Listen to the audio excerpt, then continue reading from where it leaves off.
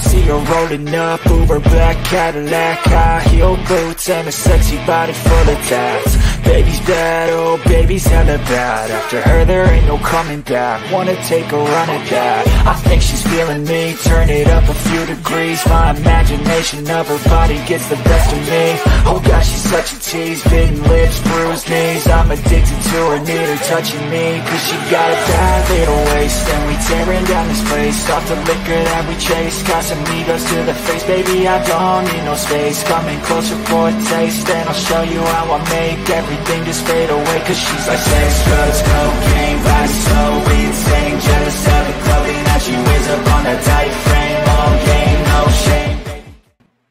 What is going on, everybody? Happy Wednesday. Welcome to another live stream. It's hump day. What? Yes. We are honored to have the lovely Miss Teri Anderson, the tattooed biker chick. Thank you. We've only been talking about this, what, a year?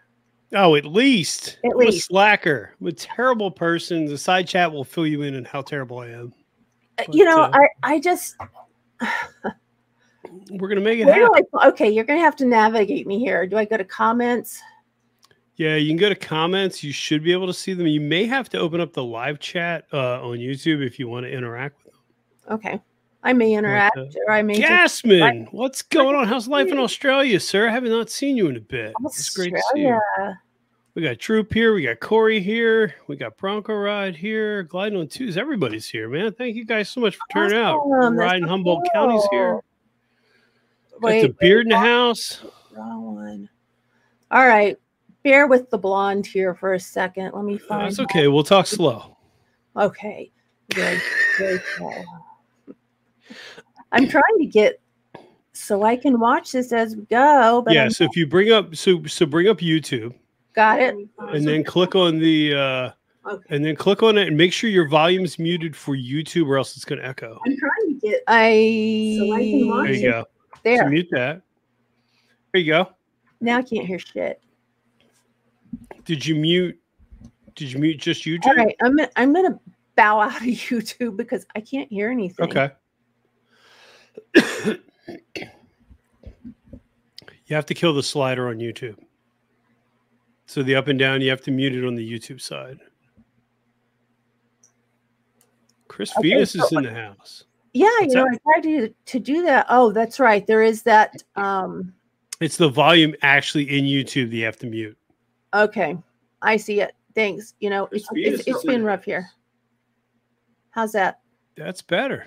Hey, sometimes I can get going. Hey, my gosh, Bri, it's been so long and long anticipated. It has. It's been crazy. I mean, so for those of you that don't know Teri is a motorcyclist. She's a YouTuber. She also has a brand new, well, not brand new, right? But a podcast called Digging Through Dominoes that focuses on mental health. Your YouTube channel, one of your YouTube channels does as well, because you have multiples, right, at this point? Yeah, I do. I have two YouTube channels, my Tattooed Biker Chick channel, and then I have my Digging Through Dominoes, which is my podcast that I just upload to that channel.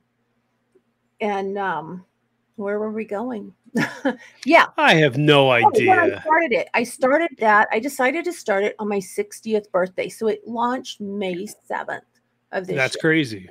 Yeah. So it's trickling along, but I notice with each episode I'm gaining more followers, I'm gaining more view time, and I think that's a good thing, because that's one thing that, you and I have some things in common there with the autism spectrum thing. We both have people that we love on that spectrum, and mental health in general. My gosh, that's why I ride a motorcycle. It's one thing in my life I can control. It's yeah. That's the happy place. So I guess let's just go back here and so in a nutshell, with the elevator pitch, who are you? What do you do? Who am I? What do I do, like, for a living? It's who you are.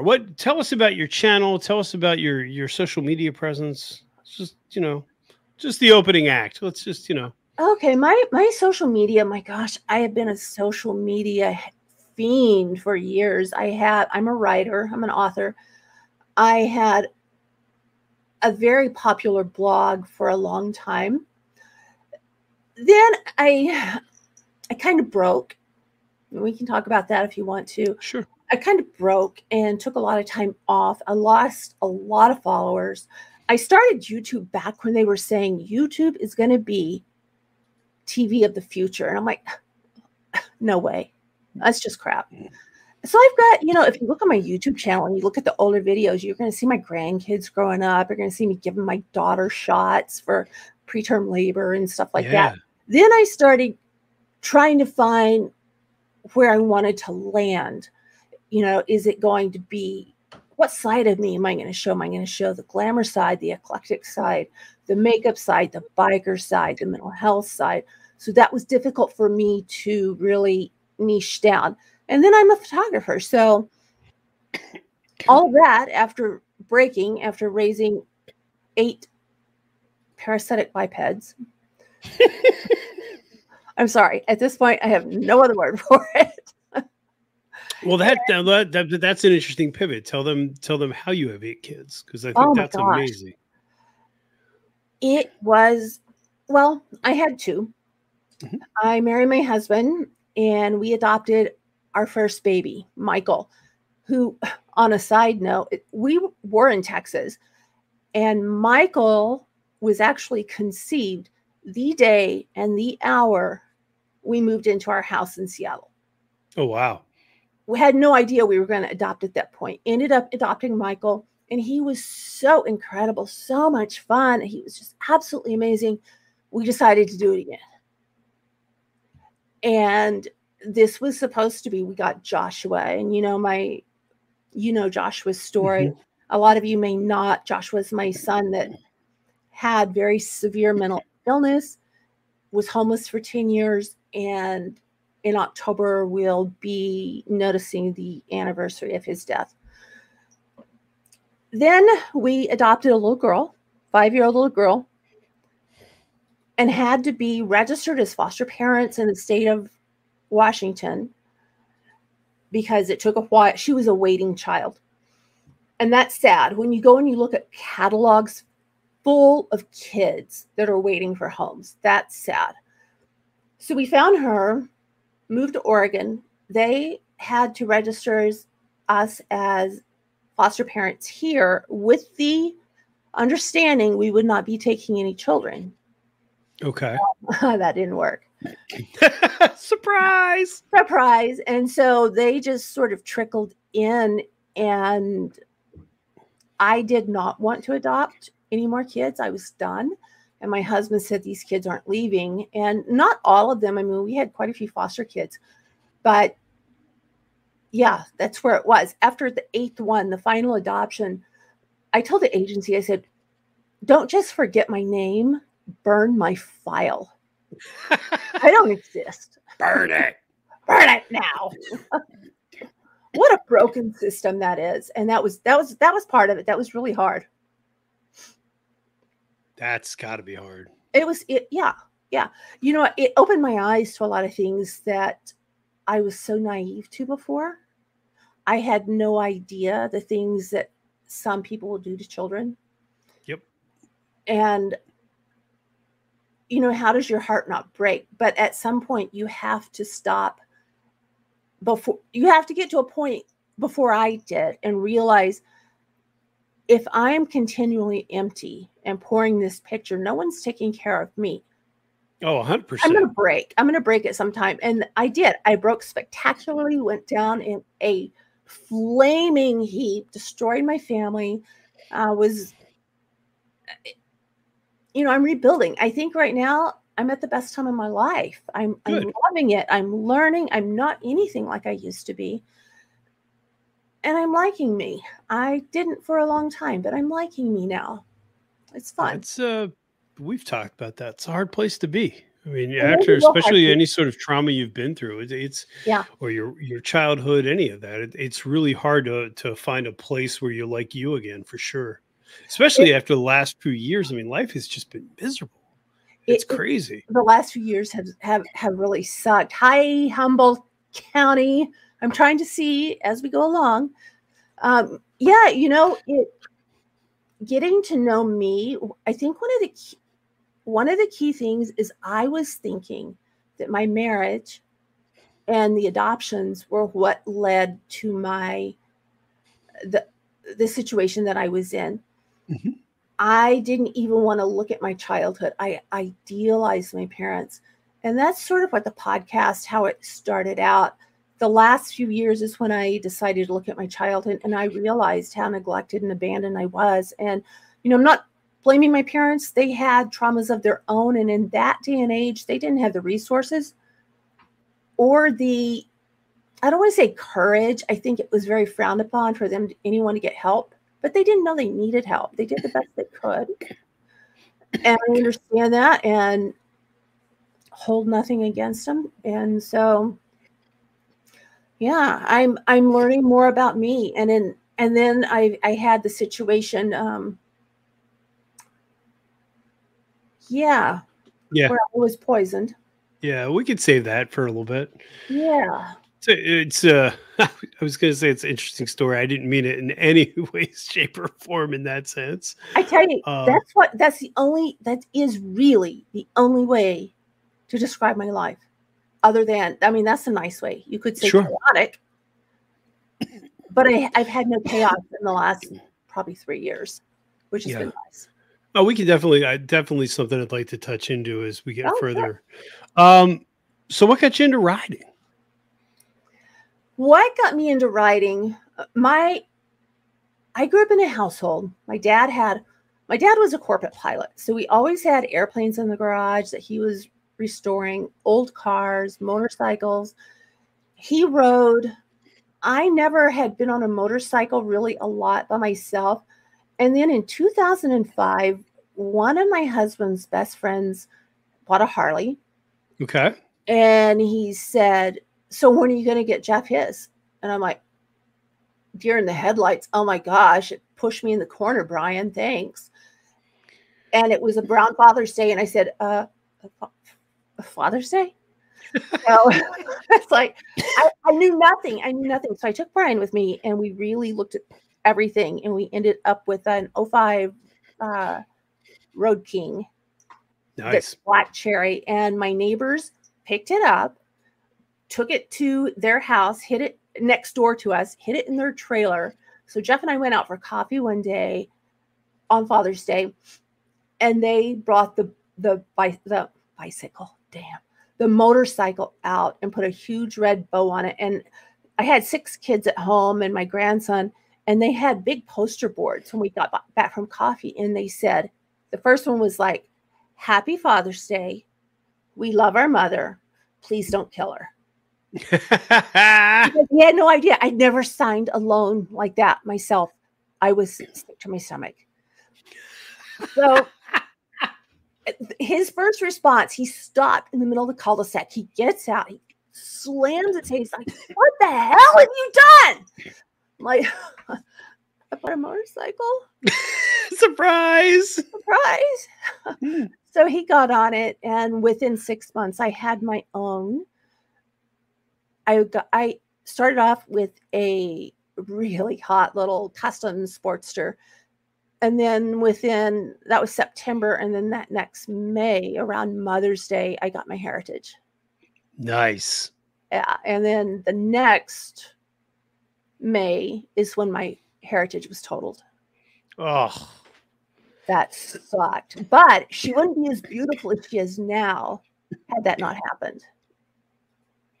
So there's silver lining to that. And you know what I realized is being hit by this woman. She was texting. She had grandkids jumping around in the back of her car. Being hit by her really taught me more about riding than I had ever known. It made me a much better rider. It made me much more aware of everything in every situation. It really opened my eyes.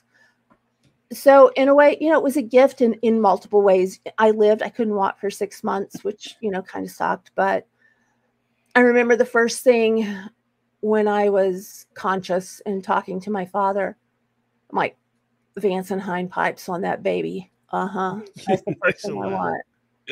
I want some sound.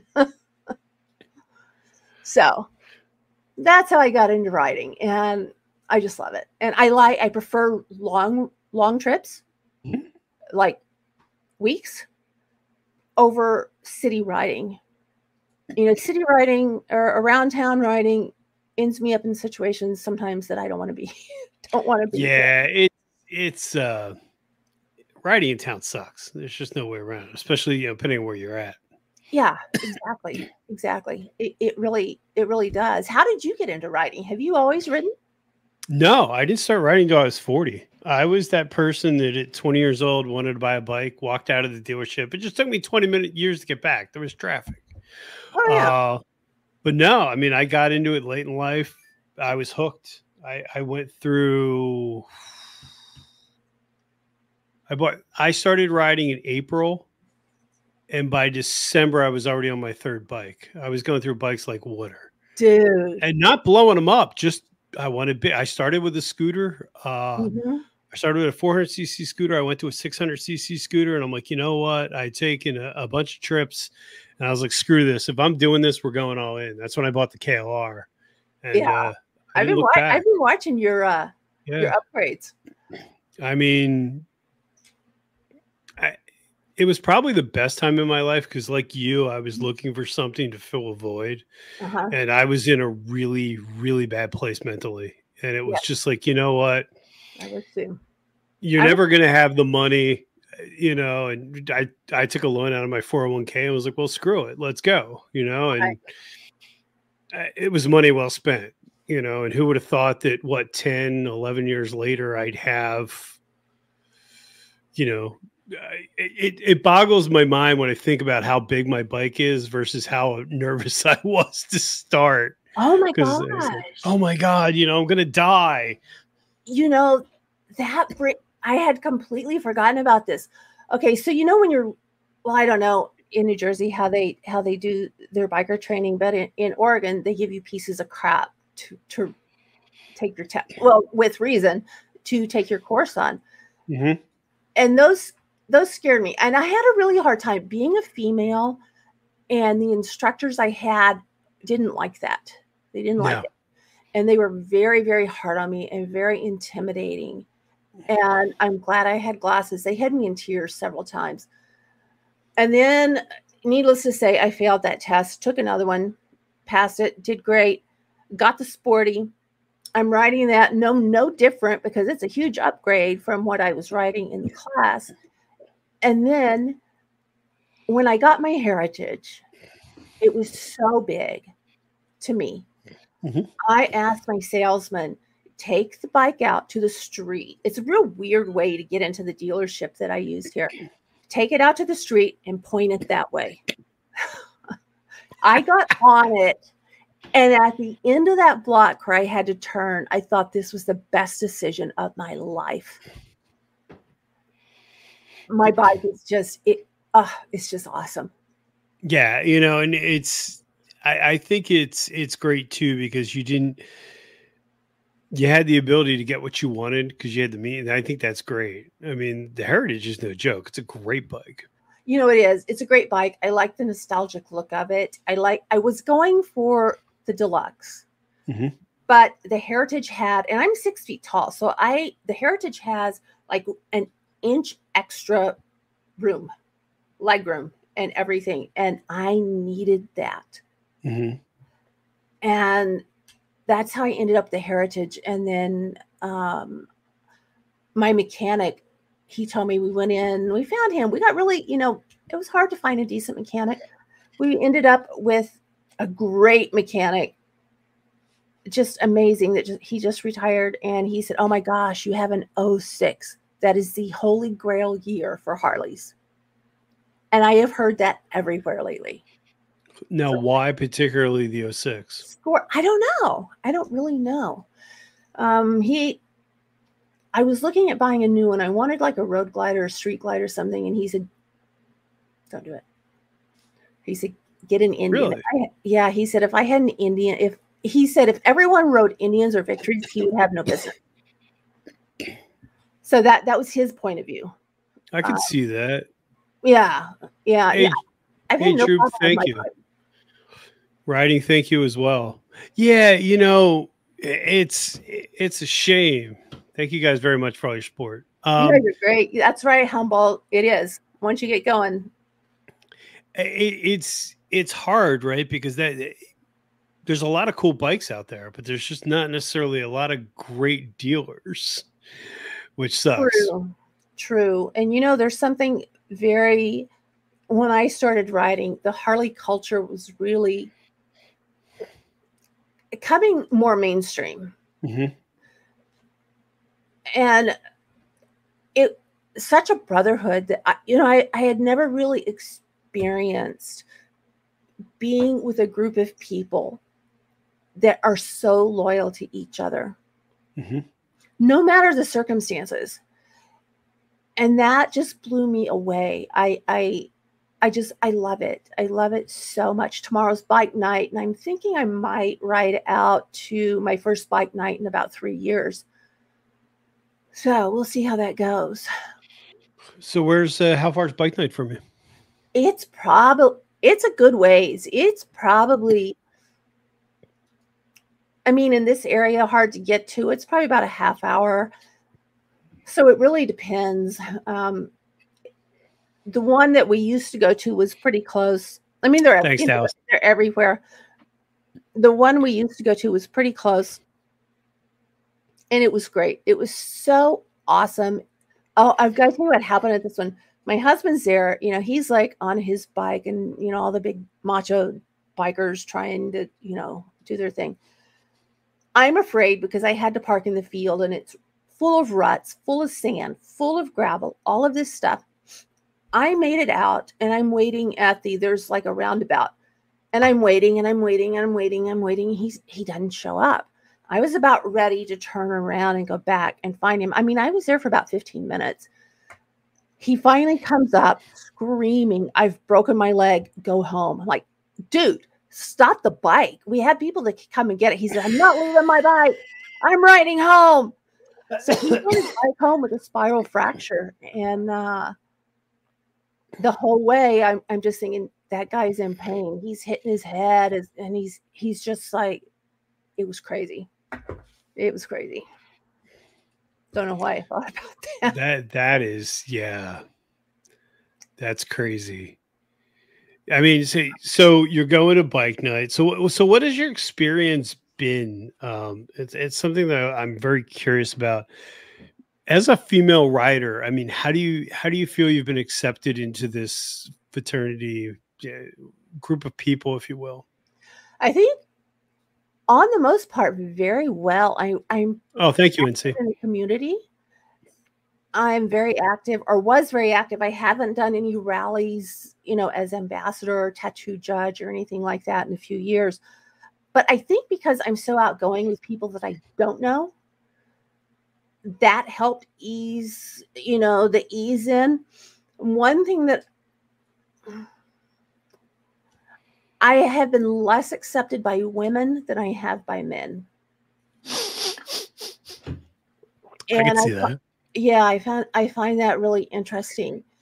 And the men have all been great. And God bless them for letting me. I mean, I didn't go in with this attitude that I'm going to take you down. I don't have that attitude. It's just, hey, I want to be one of the people. I want to ride. I want to have fun. I'm not here to prove anything. So I think that really helped a lot. It's good. Yeah. It was nice. It was really nice. I mean, I've personally never found, no matter what I rode, that people weren't accepting. You know what I mean? I know there's a lot to be said about the Harley culture and people that sort of believe that that's the only bike to buy. Yeah. I posted a meme to my Tattooed Biker Chick Facebook page, and there are these two guys in the hospital. One says Yamaha rider, one says Harley rider. The Harley rider is under the bed working on everything. The Yamaha rider is reading his magazine. So, it's if you ride, and it's cool. It's like the guy that stopped to help me the other day. He was on a sports bike. He had on a pair of shorts and tennis shoes. And I'm like, dude, I can't do that on my bike. The way the pipes come out. Well, I wouldn't do it anyway, but the way the pipes come out, I have to have chaps on most of the time or my legs will get burned. Yeah. We'll have that Vance and Hines bond, whatever it is. I can't think of it right now on me. So, but yeah, the brotherhood's a brotherhood. Both of my brothers ride. They both ride Harleys. One of them has a Heritage. I don't know what the other one has. He switches bikes quite often. So, but I'm looking for the Indian Springfield, I think is what I want next. Oh, we're going to have to end this interview early. Sorry. Oh, dude. Yeah. Why? What's up? I don't know. Next thing you know, you're going to be telling me you follow Smitty because he rides a Goldwing. I mean, we have Smitty? We have an image project. Who's Smitty? Big Smitty. Yeah, I know. Who's Smitty? Oh, burn. He just hit 6,000 subs. He did. Yeah, good for him. I haven't seen him on here tonight. Is he? Yeah, he's here. He's actually just texted me. He's awesome. Yeah, that's a huge milestone. If you guys haven't seen that. Yeah. He hit big time. You can't say Indian Honda to bride. My dad rode, the last bike he had was a Goldwing. He had several Goldwings and he loved them. They're so flipping huge. I don't know if they weigh any more than my bike or not, but he sold one of his airplanes to pay for his Goldwing to be converted into a trike. And what was really cool is when my dad died, my brother led the procession with my dad's Goldwing trike.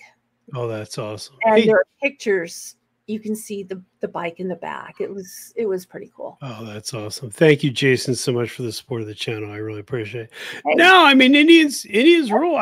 You're right. I kid. I think my biggest problem is right now is that the dealership network's really small, and I won't lie. I really wanted what I have, and I have it, and I don't know that I can even bother going elsewhere. Right. My dealership has just been sold to a corporation. It was privately owned. That scares me. And with Indian, I've always wanted an Indian because I love the look. I absolutely love the look. And then when Polaris bought them, I sat back and thought, I need to give this a few years to see what happens and how, they've got to work the bugs out. It's like the first year a model of a car comes out. You don't want to get that car. You're just going to have problems with it.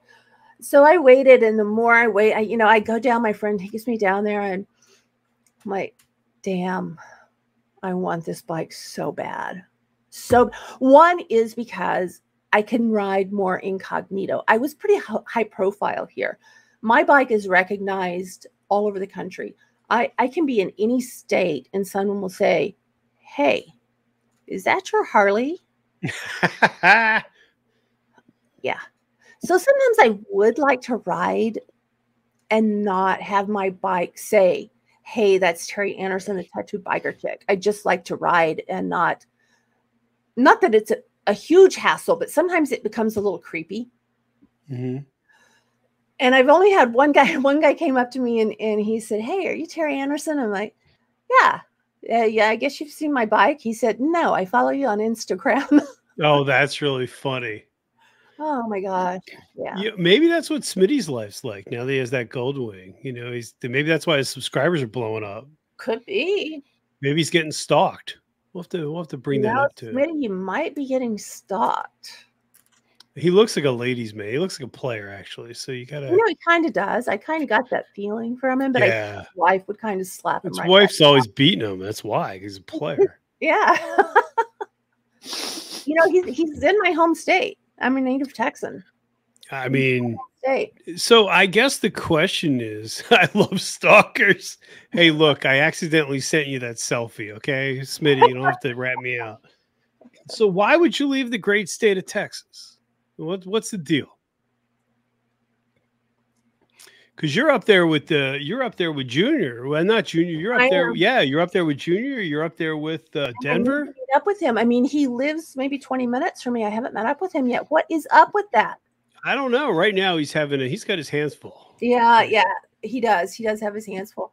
Not to cut you off, does anybody know a status with him? I saw it looked like he already had a tire on his bike.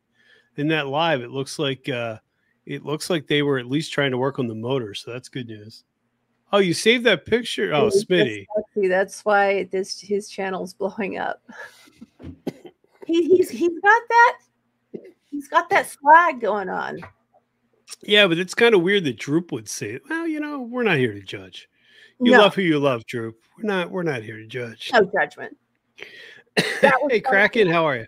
Last podcast episode was on judgment. Yeah, so that's a really good segue. So what prompted you to want to do the mental health podcast? Because I mean, let's face it, we've talked about there is nothing less sexier on YouTube than mental health. And you're doing you're putting in the work, you're doing a great job with it. And I don't mean any disrespect by that. It's a very hard niche to get people to engage with. It really is, but I think the timing is right because people are now realizing I suck as a person. What's wrong with me? I was misdiagnosed, which really messed me up. They misdiagnosed me with bipolar disorder 2 and had me on all these meds that just screwed with me. Mm-hmm. When actually I have CPTSD. So many people are walking around. I'll give you an example. I have a woman that is interacting with me on Facebook and through my podcast, and she's saying, I'm watching this stuff on your channel, and I can't believe someone is brave enough to say that. And one of the things I've realized, especially after my son died, if I can help one person avoid any of the mistakes that I made, or one person not feel alone, it would be wrong of me not to do that. 100%. Yeah. So if I can use my trauma, all the stuff I went through, like I said, how selfish would that be not to let someone else know what can ease that pain, what to avoid, what to look for?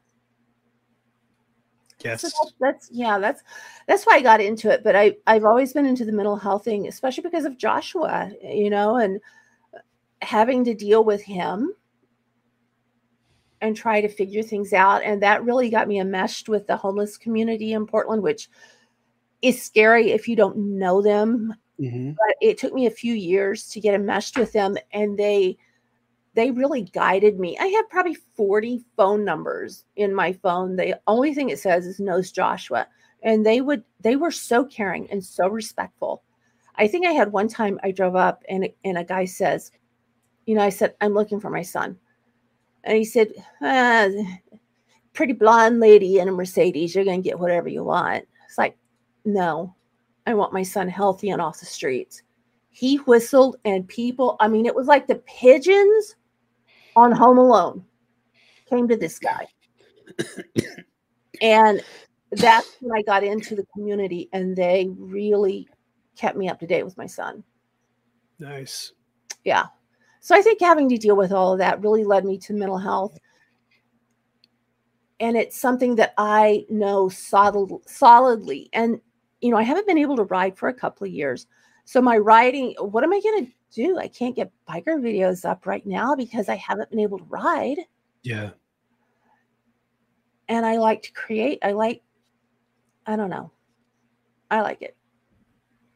Well, and I think that there's two factors, right? You can do YouTube for the intent that for whatever your purpose is, Mm-hmm. or like you said, I think that there's a lot to be said for doing something for the better of others. Mm-hmm. And it's not glamorous, but I think that there's a lot to be said for that.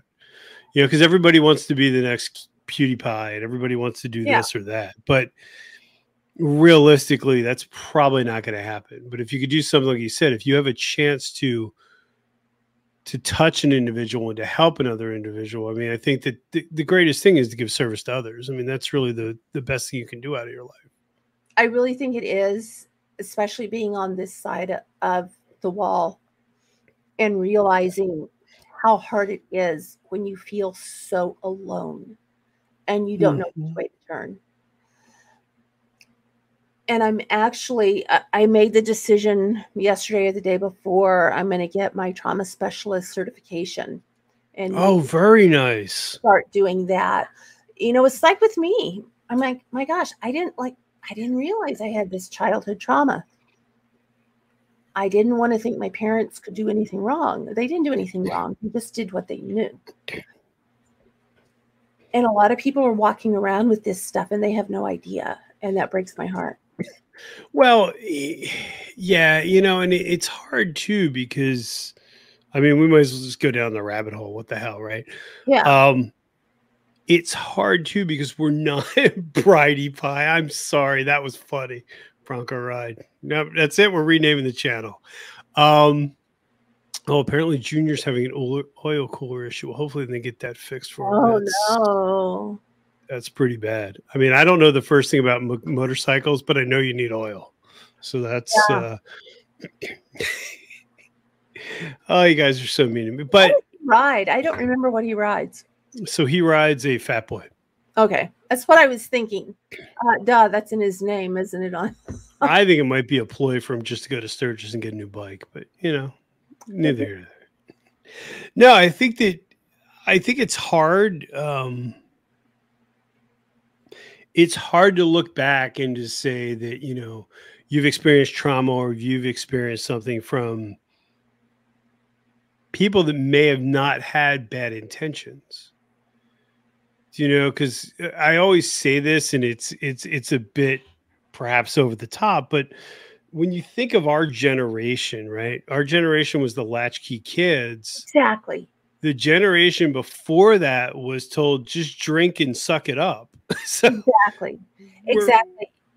It's kind of crazy. Hey, Robert. Yeah. And I think, so who is it that's saying you're abusing people on Discord? Oh, Drew. So hold on. So yeah, let's before we go too deep, let's take a moment. There's something I can't even figure out this. Something I wanted to address in the side chat. Hold on, where is it? Yeah, Humboldt, we do. We all have trauma. Some people. Chris Venus wanted me to issue a public apology that road glides and street glides apparently are equal, and I should never tell anyone that the street glide is not as good as the road glide, which clearly it is. But I want to make Chris feel better. So, what is the difference? For 2 headlights and a fixed fairing.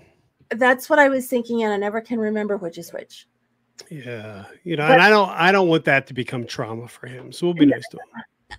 I've test ridden them both, and I love them both. I love the way they ride, but I think I'll stick with my heritage for a while till I get the Indian. NC Crimson Glide. What are you talking about? I'll give you a shout out. Let's go follow NC. For that matter, everyone that's in the side chat, make sure you're following everyone's channel. We really do need to support each other. Street glides are for short dudes. Wait, are you saying Colin's short, DeBeard? Oh, poor Colin. Yeah, it's all right. Yeah, so in Beggars and Brews, they have a fantastic Discord. There seems to be this constant battle of street glide versus road glide. Wow. Now that I got a road glide, I'm a traitor, but I'll deal with it. It's it's kind of like riding a wing. Yeah, I mean, if you ride a gold wing, you don't care. No, you don't care. You're outside the group. Well, here's my thing. If you care, if you're worried about what people think about what you ride, there's bigger issues. Yes. That's 100% true. I don't care if you're on a scooter. You're on 2 wheels. You're out there having fun. One thing scooters are gateway drugs. Mm-hmm. There's nothing more freeing. I think the reason I love my motorcycle so much, and I may have said this, I have this 900-pound bike. If everything is going to crap in my life, I know I can control that bike I can get out. I can ride that bike. My mind is on the road. It's on the scenery. It's on making sure, looking. I'm not thinking about anything else. And I'm controlling that bike at that moment, and I can forget everything. For such a long time, it was like wind therapy. What the hell does that mean?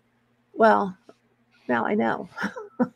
Well, yeah, and I think that there's regardless of people that talk about it or not, I think that the motorcycle provides you with that escape, and there's so many people that tell me that that's the reason that they ride. I mean, there's something to it.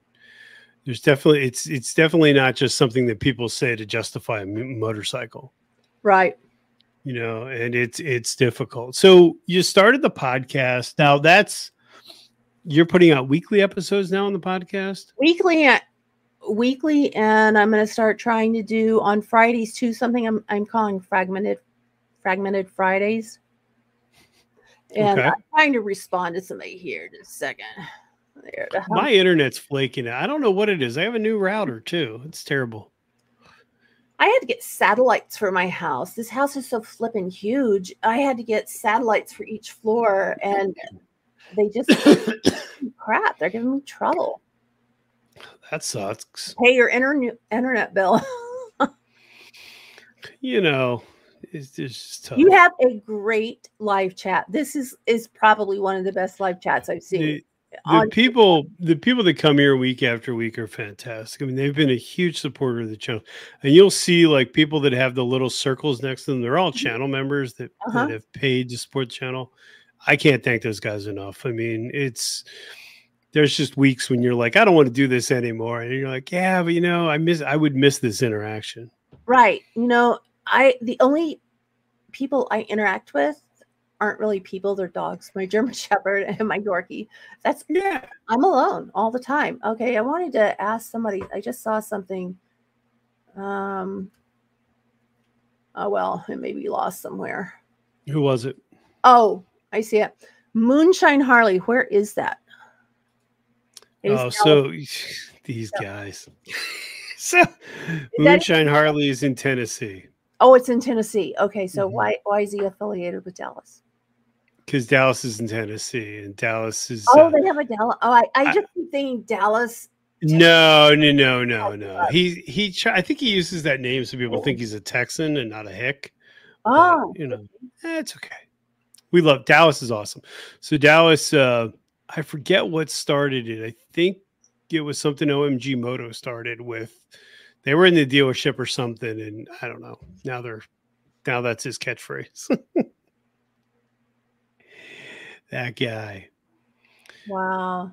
Dallas is trying to get sponsored. Yeah, I think that's what it is. Dallas is trying to get that big check. Could be. It happens. So I'm sorry, I interrupted you. So at what point, and we've talked about this, I think, but I don't know the answer. So from concept to actual rollout, what was your thought process with the podcast? Was it something you always wanted to do? Was it something just sort of in the back of your mind? It kind of simmered for a while. Okay. I knew I needed something to keep me focused. And I had so many people reaching out to me, especially after Joshua died, that I thought, and they're asking me questions that are very parallel to my life. And I thought, you know what? This is something to do. If I do it weekly and I make that commitment, I'll do it weekly. I'll make sure that it's up 5 a.m. every Tuesday morning. And then hopefully do some fragmented Fridays in there when I can. And it really came about just a couple of months before my birthday. An attorney in town contacted me and wanted me to be on her podcast regarding the death of my son. And I went in, and it was the longest interview she's had. I don't like to talk at all. And I just thought, this is cool. This is a way to reach people that may be too afraid to ask for help. There are a lot of people out there. They're afraid of therapists. They're afraid to ask for help. And if they stumble across me and they feel, I think, one thing I decided to do with my podcast is really tell my story and interweave who I am into all of this, so people know they're not talking. I'm not speaking academically. I'm speaking from experience. So that's one thing. It's very, very open, very uncensored, and I straight up will say what I think, what I did, what I feel about myself, how I messed up, my mistakes, and what led to them. And I think that kind of it puts people at ease, because I don't try to pull off any academic sort of or judgmental sort of a thing. It's more of, hey, here's my story, I'll walk with you. So yeah.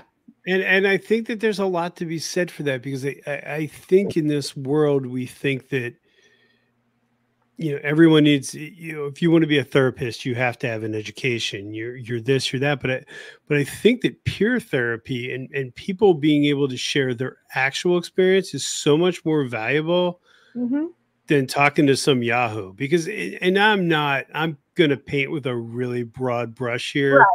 And just, you're going to have to accept the rudeness of the statement. But most of the people that you're going to seek help with are just as screwed up as you are, sadly, because but they don't speak from a, I've been there. Right. They speak more from, I went to therapy a few years ago, and I told the therapist, I said, look, I'm between careers at my company. I was just kind of struggling. I was in a really weird place. All the therapist cared about was how much money I was going to make in each position. Now, he didn't know any of this. He had no idea what I even made, but he was so hung up on money rather than listening to me. And I'm like, dude, come on. Hey, Junior. Yeah, he wants to connect soon. Hey, Junior, we need a ride. Oh, kick him while he's down, don't you? Oh, he's got 2 bikes. He's all right. Yeah, I know. I guess I was just like, hey, here's your level. Yeah, Junior, you need to make that happen. Trauma. Yeah, it's tough. I went through so many, when this happened to me, it was when the ACA started. Psychiatrists and therapists were closing their doors because no one knew what was happening medically. So I went through so many psychologists, so many therapists, so many psychiatrists. And then I found my team, and there were so many people that spoke of I went from pure academia judgment to, hey, smoke a joint and you'll be fine. I mean, that's the range that I had. And the team amazing. That's the American healthcare system, right? Take a pill, it'll go away. Yeah. Oh, you're having problems with that pill? Just take the other pill on top of that pill. Dang, you know what? The one they gave me when they thought I had bipolar, they put me on this medication, and it caused this permanent side effect called tardive dyskinesia. And now for the rest of my life, I'm on an anti-seizure medication. Oh, and sometimes you'll see it if I'm really stressed. It happens in mouth movements or funny mouth, whatever. It's body tics and stuff. And it was an antipsychotic when they thought I had bipolar, because they were just checking boxes. No one had time to get to know my backstory. And I felt like a guinea pig on all of these medications, and all they did, they just destroyed parts of me. And and that's the thing that I think as a society that we're really not aware of, is that medication is great. And I'm certainly not somebody that's anti-medicine, but what we don't realize is what the downside in that can be, right? Because sometimes you're suppressing some other things or causing some issue. Whit Mays is in the house. Hey, Whit. She's my hero. Awesome. It's good to see all these people. There's so many great people here. Oh man, bikers are the best. They're the freaking best. Yeah, medications. A few years ago, when I started having that heart problem, that heart issue, they put me on a drug called propranolol. That messed me up. I came off of it. I weaned off of it in April. I was having my pulmonologist, my cardiologist fight because they can't find anything wrong with me, except I can walk literally 3 feet and my heart rate will shoot up to 180. And I'm having all these weird things happening, and I start looking at the side effects. Turns out I was having not the severe side effects, the call your doctor, put it on do not take side effects. And I've stopped that. My heart rate's normal. I'm sleeping. I can walk. I can breathe. Things are going all right. So I am on some meds, but you're right. You've really got to see the side effects. And one thing is, doctors, a lot of times, one of the things I've started telling them is, hey, I've lived in this body 60 years. You've seen me for 5 minutes. That's not what it is. I mean, I'll get in their face. Well, and it's a shame because at some level I understand, and we're all guilty of this, no matter your profession. You have enough years under your belt, you look at something and go, oh, it's this. Right. But it amazes me, and I've been on the bad side of bad doctors on both the psychological part of it and then the physical part of it. It amazes me just how nonchalant people can be with your health. And to your point, if you don't have an advocate, which you were clearly for Joshua, an amazing advocate, if you're not an advocate for somebody, God only knows what's going to happen. Do you know what I mean? Like if you don't have somebody in your corner relentlessly fighting for you. And you don't know any better. You don't know. That's their profession. That's what you go to them for. And I think it comes down to this. This is what I've noticed with my doctors and mechanics, builders, everything comes down to passion. Is this your passion or is this a paycheck? Do it with passion or don't do it at all. Right. If it's passion, they're going to do it the best they can. If it's a paycheck, it's like, why don't you prescribe me what you would prescribe your wife? Don't just walk in and after 2 minutes say, here's a script. No, I've got that in my garage. I can get on that anytime, and it's not going to have any side effects. Yeah, and to your point, that the side effects become. Now you're not only dealing with whatever trauma you're dealing with, but now you're dealing with side effects of it. Yeah. Droop, that sucks. I feel your pain. They are, I'm an author. I'm a writer. And I should say was, because one of the medications they put me on took my ability to be, I was very much poetic, prose, things of that nature. I can't do it anymore. I mean, maybe I could, but I haven't been able to get that mood, get that feeling back for about 10 years since I stopped that medicine. Yeah. And, and one of the things that I want to be careful what I say, because I don't want anyone to think I am clearly not a doctor, nor did I stay at a Holiday Inn. But I think one of the things that's difficult is you want to recover through your trauma, but the medicines tend to dull feeling. So if you dull feeling, you don't have the ability to understand where you're at. And now you're just a zombie. So that was my case, was like, okay, well, now you don't feel anxiety or depression after my divorce. However, you're basically worthless. You know what I mean? Like you're basically just a zombie at that point. And what is the quality of life? Yes, you may be solving the symptoms, but you're not. That's where I was going with. You're not addressing the symptoms. You're addressing the. You're addressing the symptoms, not the root cause. Thank you. Glad somebody's a professional in this show. Yes. Sometimes with doctors and people, with the media here, and speaking with them about the homeless and situation, it's like, no, you're not looking at the root cause. You're just trying to put a Band-Aid on something, and you're not looking at the root cause. That's why I have my motorcycle, or the mechanic I have for my bike. He went directly to the root cause. He's not saying, okay, well, let's just, change this. Let's change that. Let's, work our way up to, $15,000 repair. He just zeroed in on what was going on. And if you don't take care of that root cause, Junior, it could happen again. Oh, Junior, damn, he got run over. He didn't even see that coming. Wait a minute. I just want to say for the record, Teri was mean to Junior and I wasn't involved. That's all I'm saying.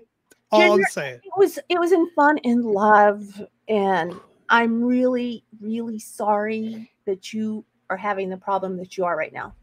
So is it too early to say that he upgraded to a 747 Harley? Because now he's got a flat at Sturgis.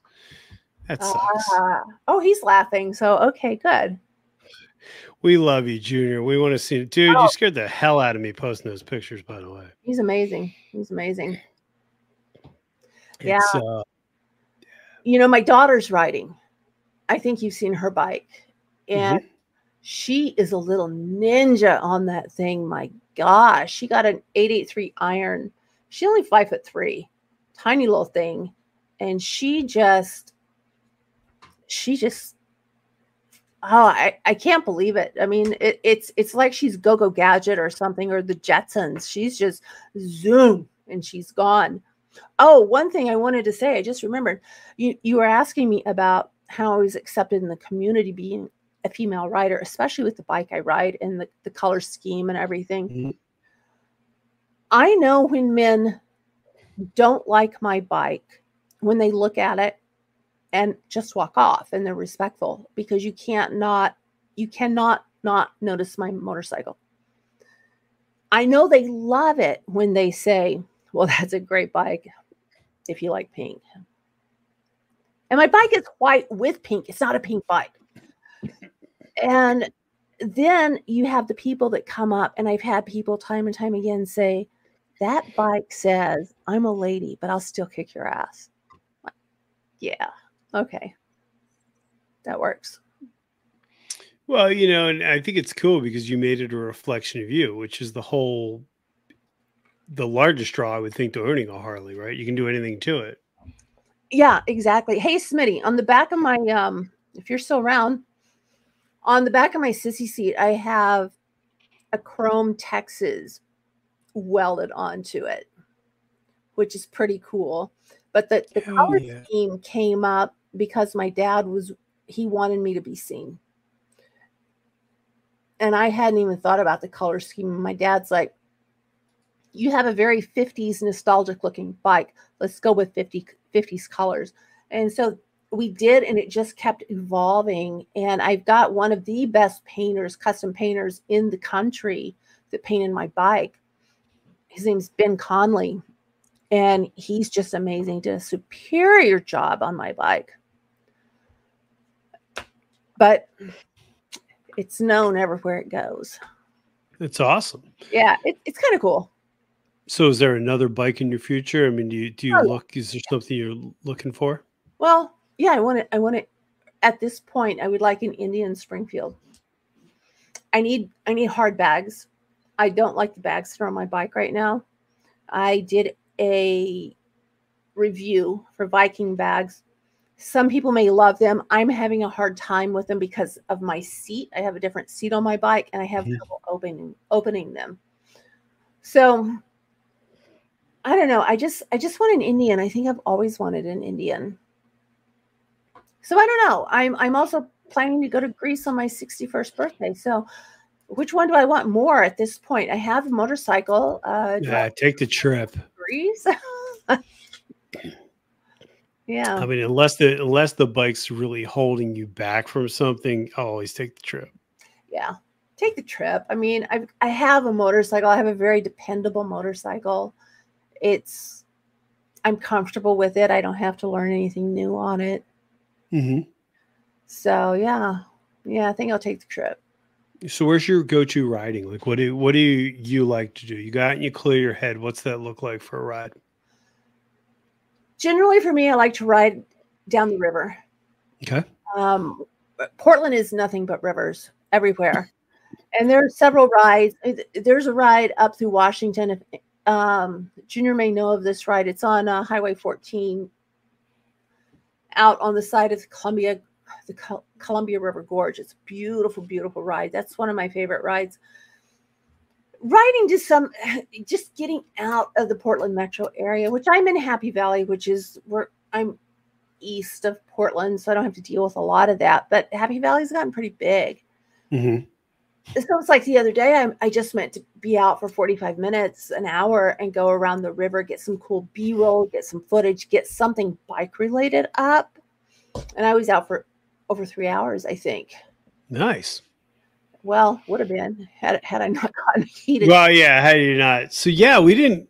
You want to touch on that? You want to tell the folks that story? Oh gosh, yeah, I don't mind at all.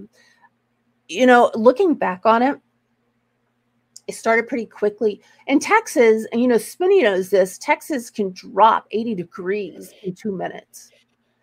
And here in Oregon, we're pretty temperate. And it was in the 80s when I looked at my apps, 80s, looked good, got the cameras on my bike, got out, and I didn't recognize the signs at first of the heat exhaustion. I didn't know where I was. I was confused. I ended up in places I wasn't supposed to. I was out for 3 hours instead of just being out there for an hour. Then I came up, don't know how I ended up where I was. I didn't know where I was. And I look back at it, it's just a few minutes from my house at this red light. I'm sitting behind these cars and I'm thinking, I can't make it any further. I've got to pull over. I've got to get in the shade. Something's bad. Something bad's about to happen. And I do not want to drop my bike. And so I backed up, got in the shade. And as soon as I got off my bike, this guy rode up.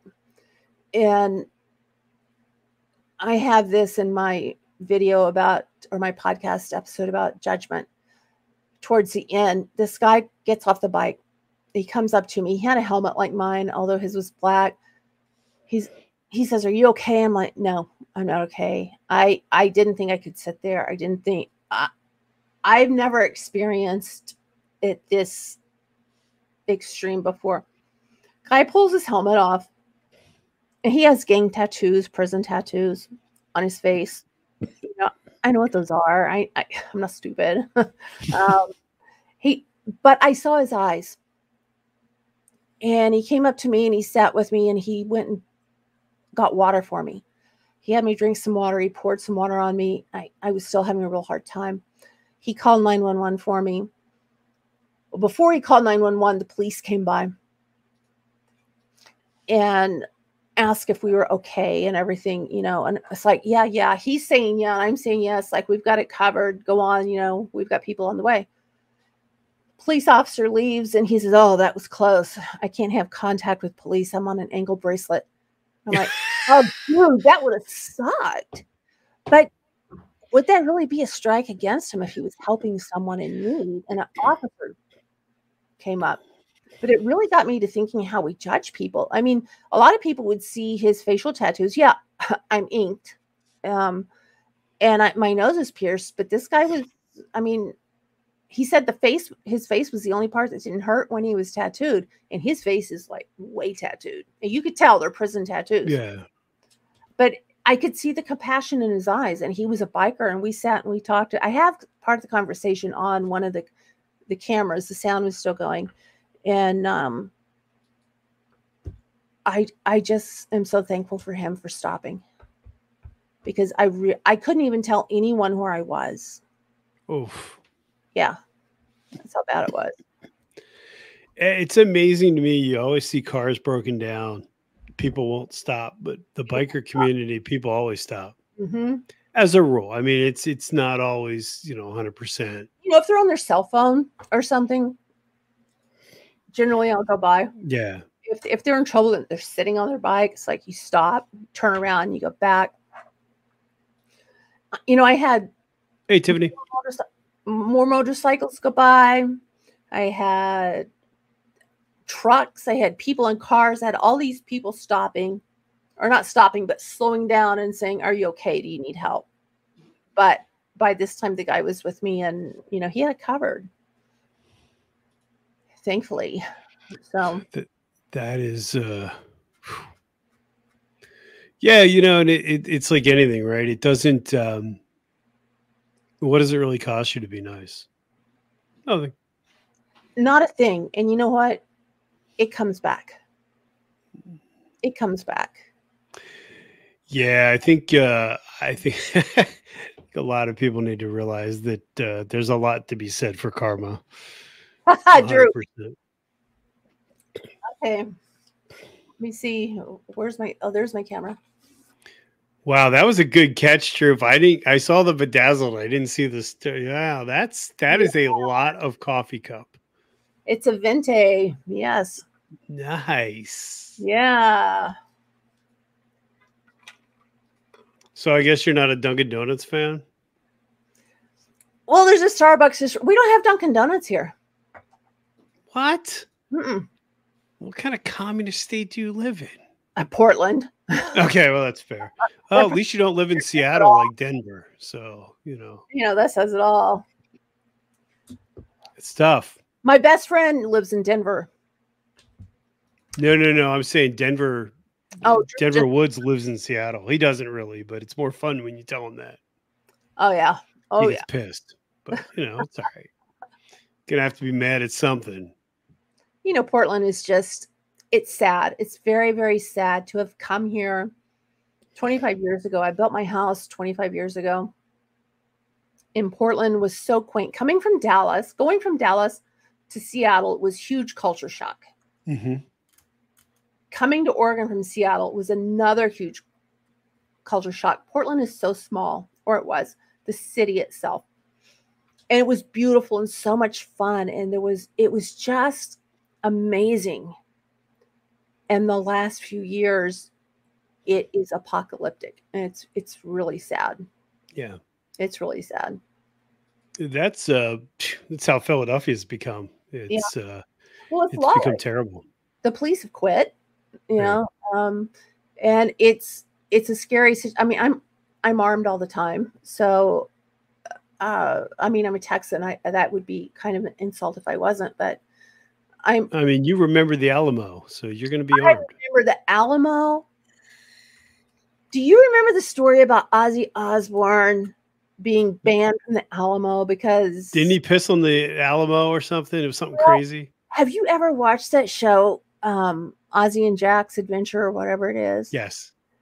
They ended up in San Antonio and Ozzy was sweating. He was so freaked out.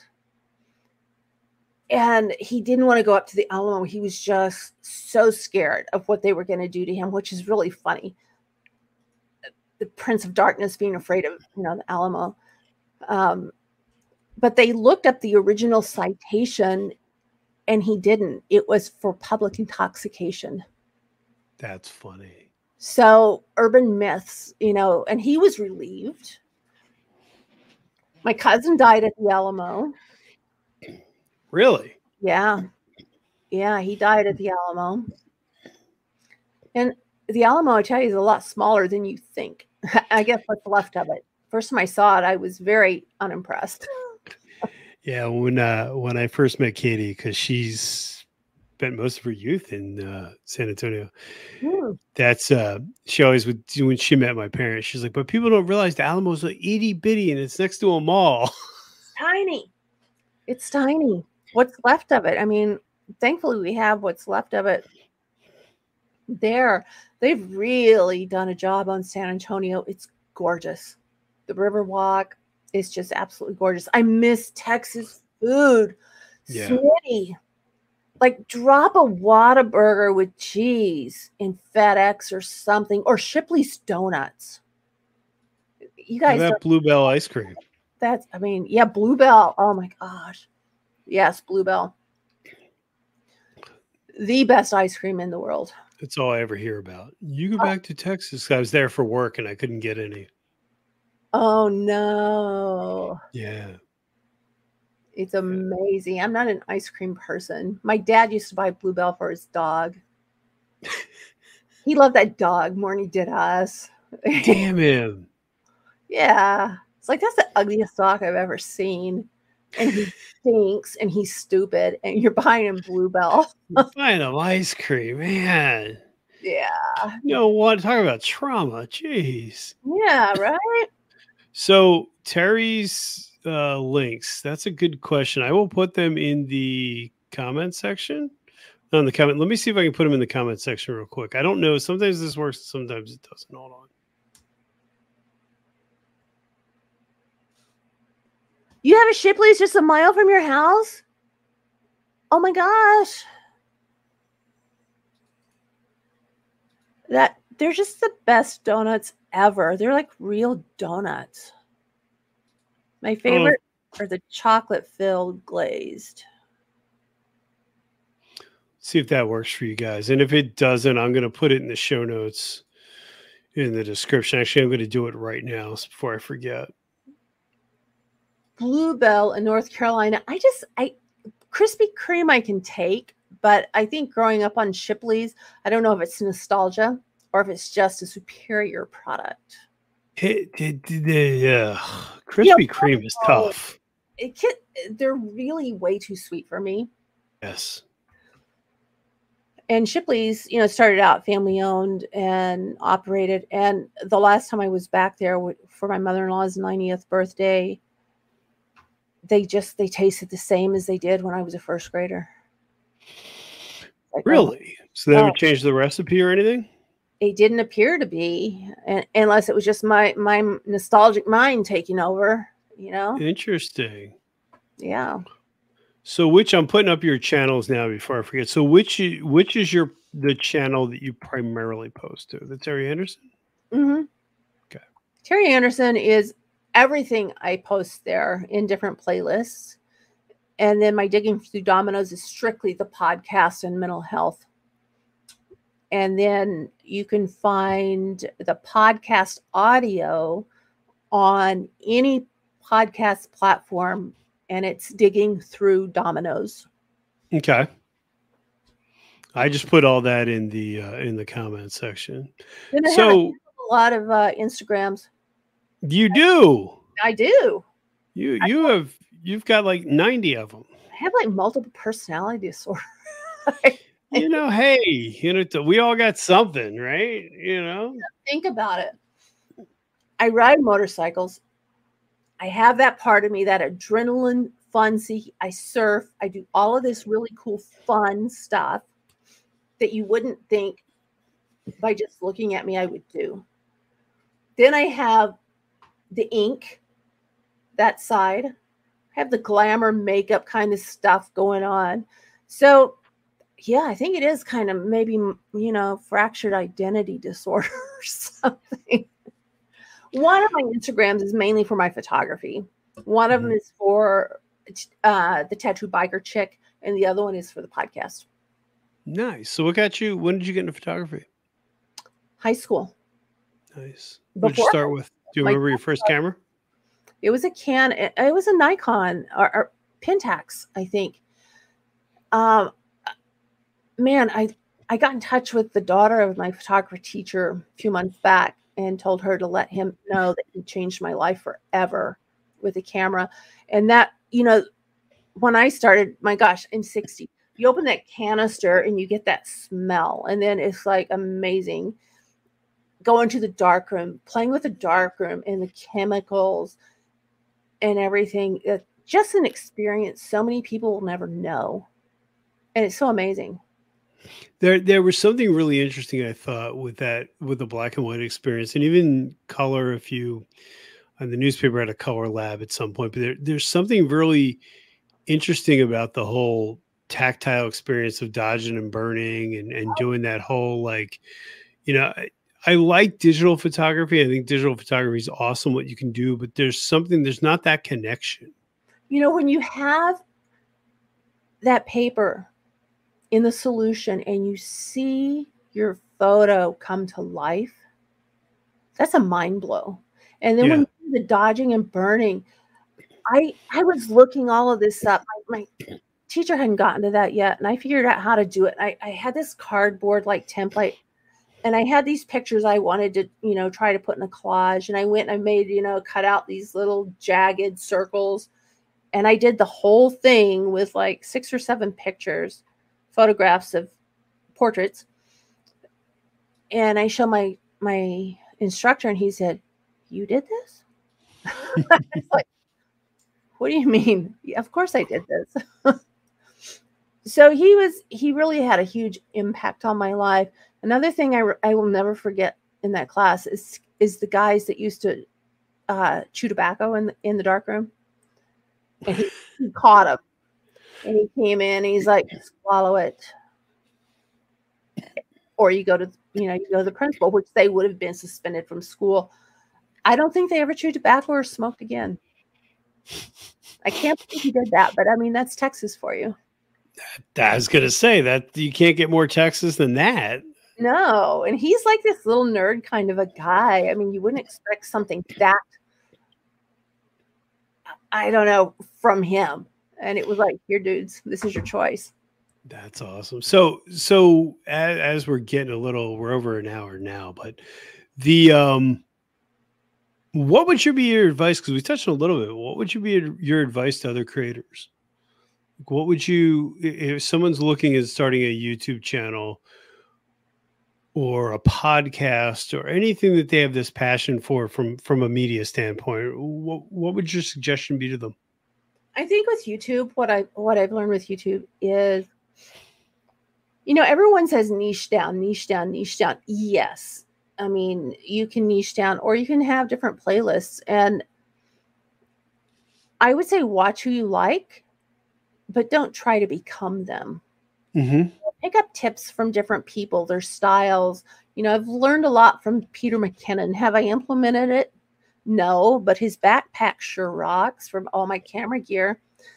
And that's the biggest thing is, I think when you look at a lot of channels and you judge yourself against that channel, and you shouldn't do that. You should judge yourself against yourself. You should be in competition with yourself, and not another channel, not another podcast. Podcasts really kind of threw me for a loop because, it's a marathon. It's not a sprint. Mm-hmm. And, people can see me on YouTube. On the podcast, the audio version, I mean, they're just going on my voice. And I really had a problem with getting over the fact, is my voice, am I going to be able to engage them? I know I can tell stories. I don't know. If you guys, I tell you, if you want to hear a good story, go watch my Haunted House series on my Teri Anderson Tattoo Biker Chick thing. I can tell a story. So I figured, put my talents to use, the things that I know I can do, and just compete with myself. Try to be better than I was the day before. And it's the same with my photography. That I think is the best advice you can even give your children, right? Yeah. Don't. Do you follow Gary Vee at all? He's an entrepreneur. No. Okay, so I don't know. I'm on this really big entrepreneur kick lately, but one of his comments that he made was he doesn't know who his competition is, because if he spends time on his competition, he's taking away from doing what he wants to do.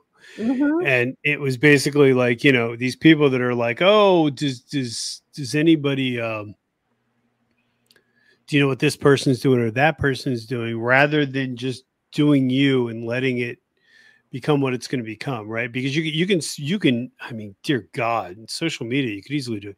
You could spend so much time looking at other people's analytics or being depressed because your channel isn't doing this or you're not doing that. But then when you look at the big picture, it really doesn't matter, because your success, like you said, it doesn't, we all started from a different place. So our journeys are uniquely different to that. You're going to fail 100% of the time if you try to be someone other than yourself.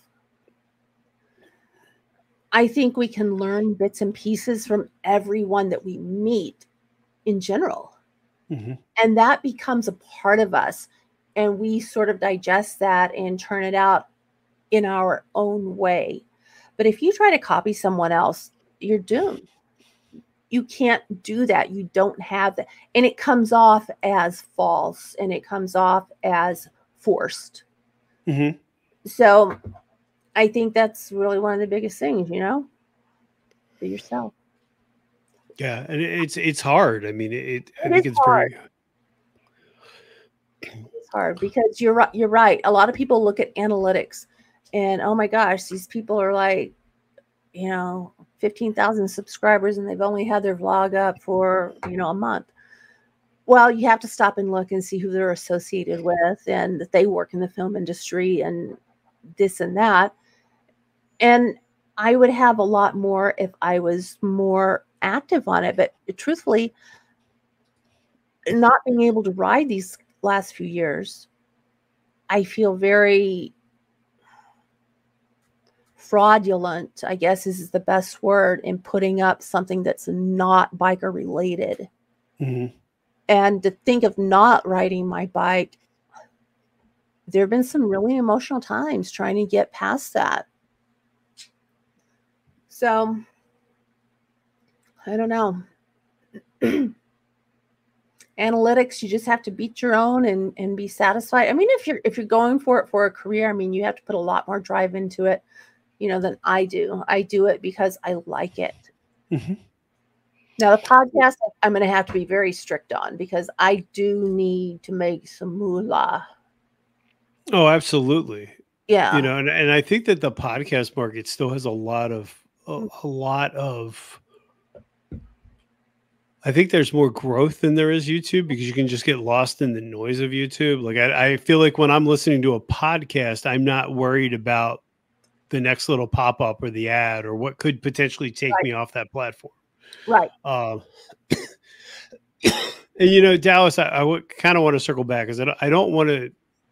Where I was going with that is, you can learn from your competition and you can be motivated by your competition, but Mm-hmm. don't let your competition dictate what you're going to do. That's where I'm going with that. Is that right? You see this, and it's my number one pet peeve, and we've talked about it. How many times have you seen a video of somebody complaining about their views or somebody complaining about someone else's success? My thing is, if you put your head down and you do the work, there's no substitute for doing the work. And if you do the work, you're going to be rewarded, but you're going to be rewarded in what works for you. Mm-hmm. I think there's too many times where so many channels are copying people because they're seeing somebody else have that success. And then when they do it, they fail even worse because it's not authentic to their brand. It's not. And that's the real challenge, I think, in being a new creator or for new creators is, where do I land? Who am I? Who am I? I can't be Peter McKinnon. I can't be Smitty. I can be me. And could you imagine being a hybrid of Smitty and Peter McKinnon? Oh gosh. That would be crazy.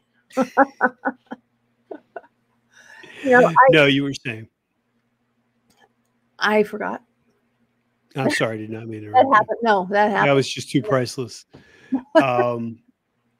Well, then I guess the next thing is, and you've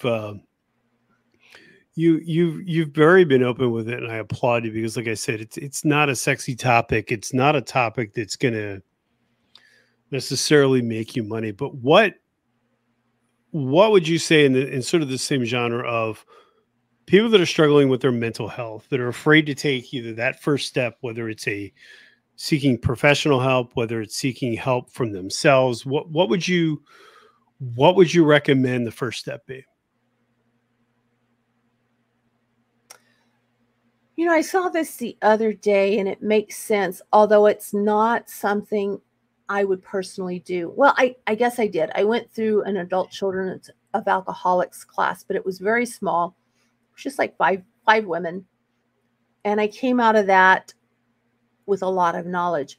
Sometimes you just have to see you're not going to get help there, but you can see the stages of dysfunction and you can know that you're not alone. So if you go to like an Al-Anon meeting or an ACOA meeting or something like that, it can give you the knowledge. I mean, so many times we feel like we're ourselves. That's something that mental health does. If you're having a problem, is it isolates you.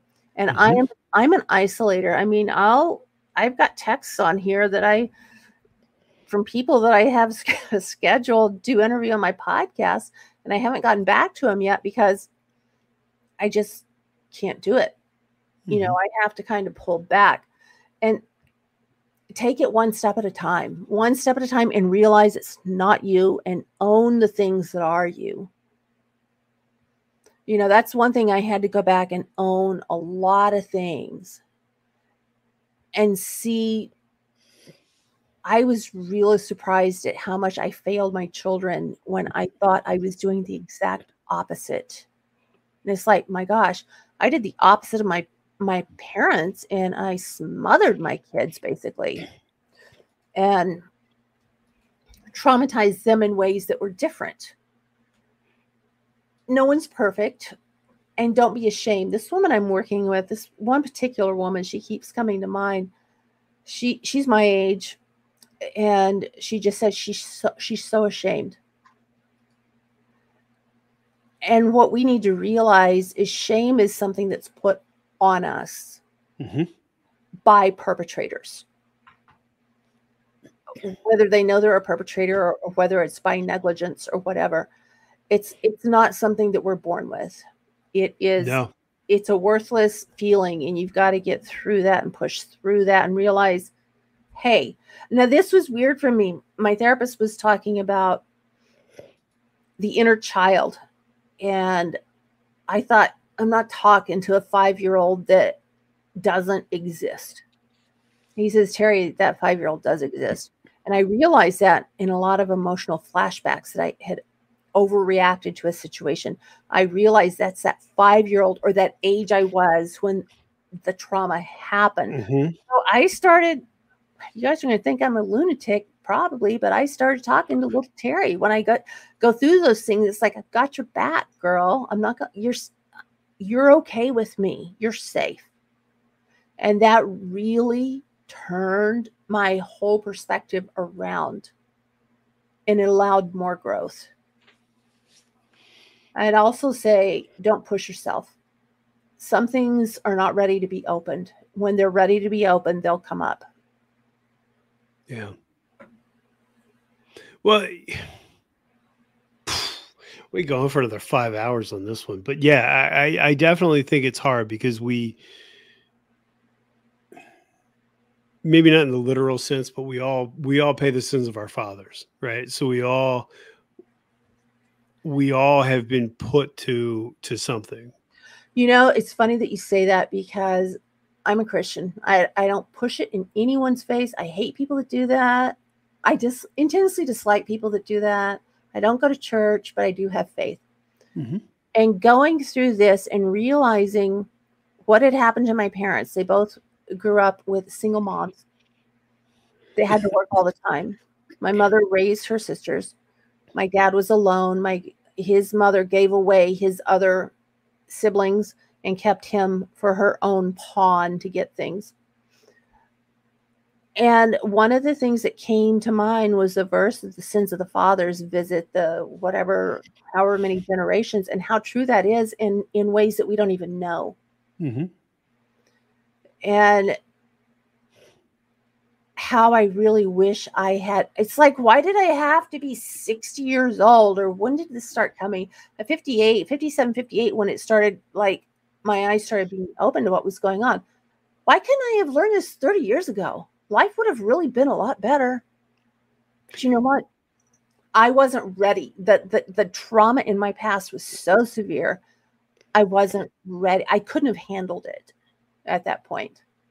And I think that's another reason with the kids. I homeschooled my kids, helped run the business, did my blog, all of this stuff.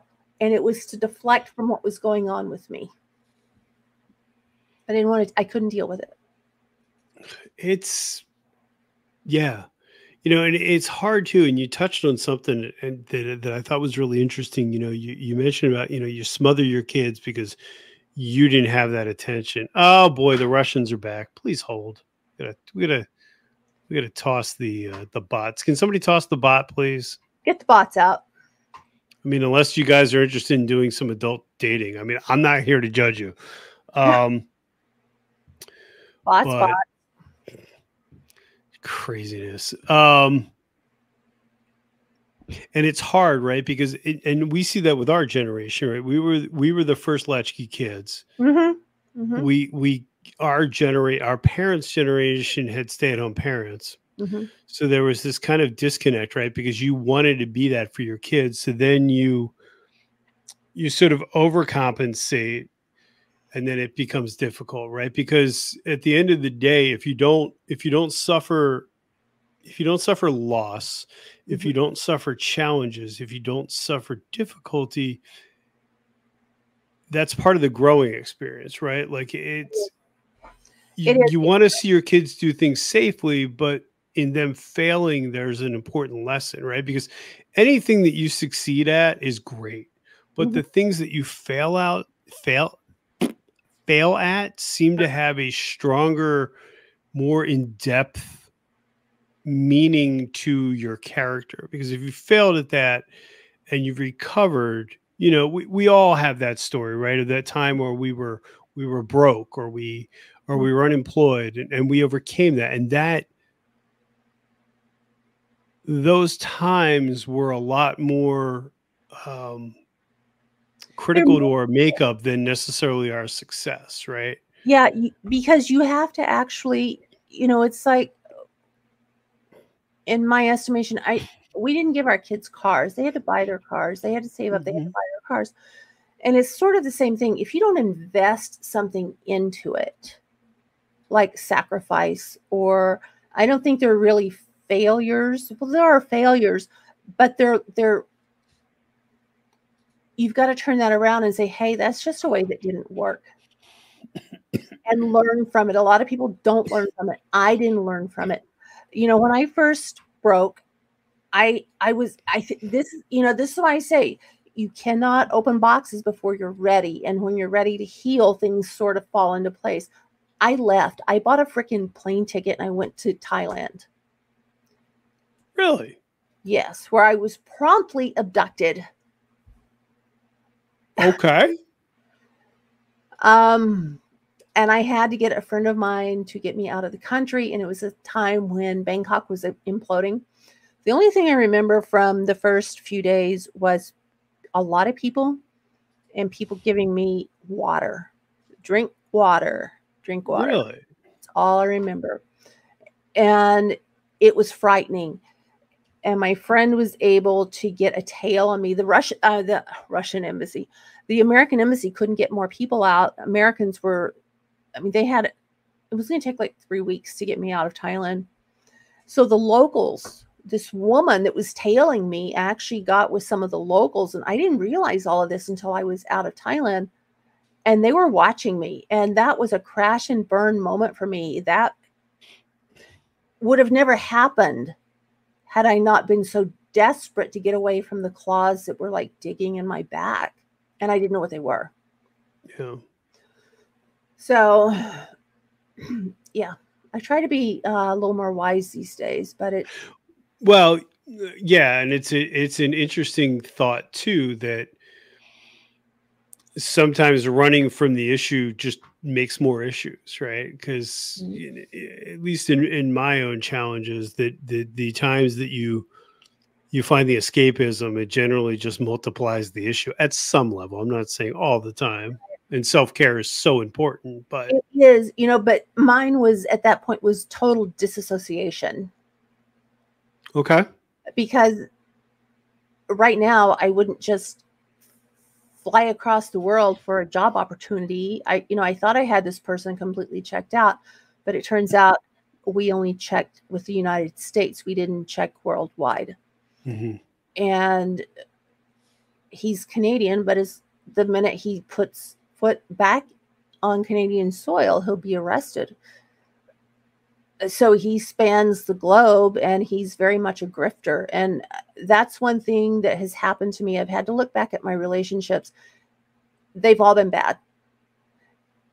I've made choices based on my trauma that have led to bad. I haven't recognized my worth enough to get into good relationships.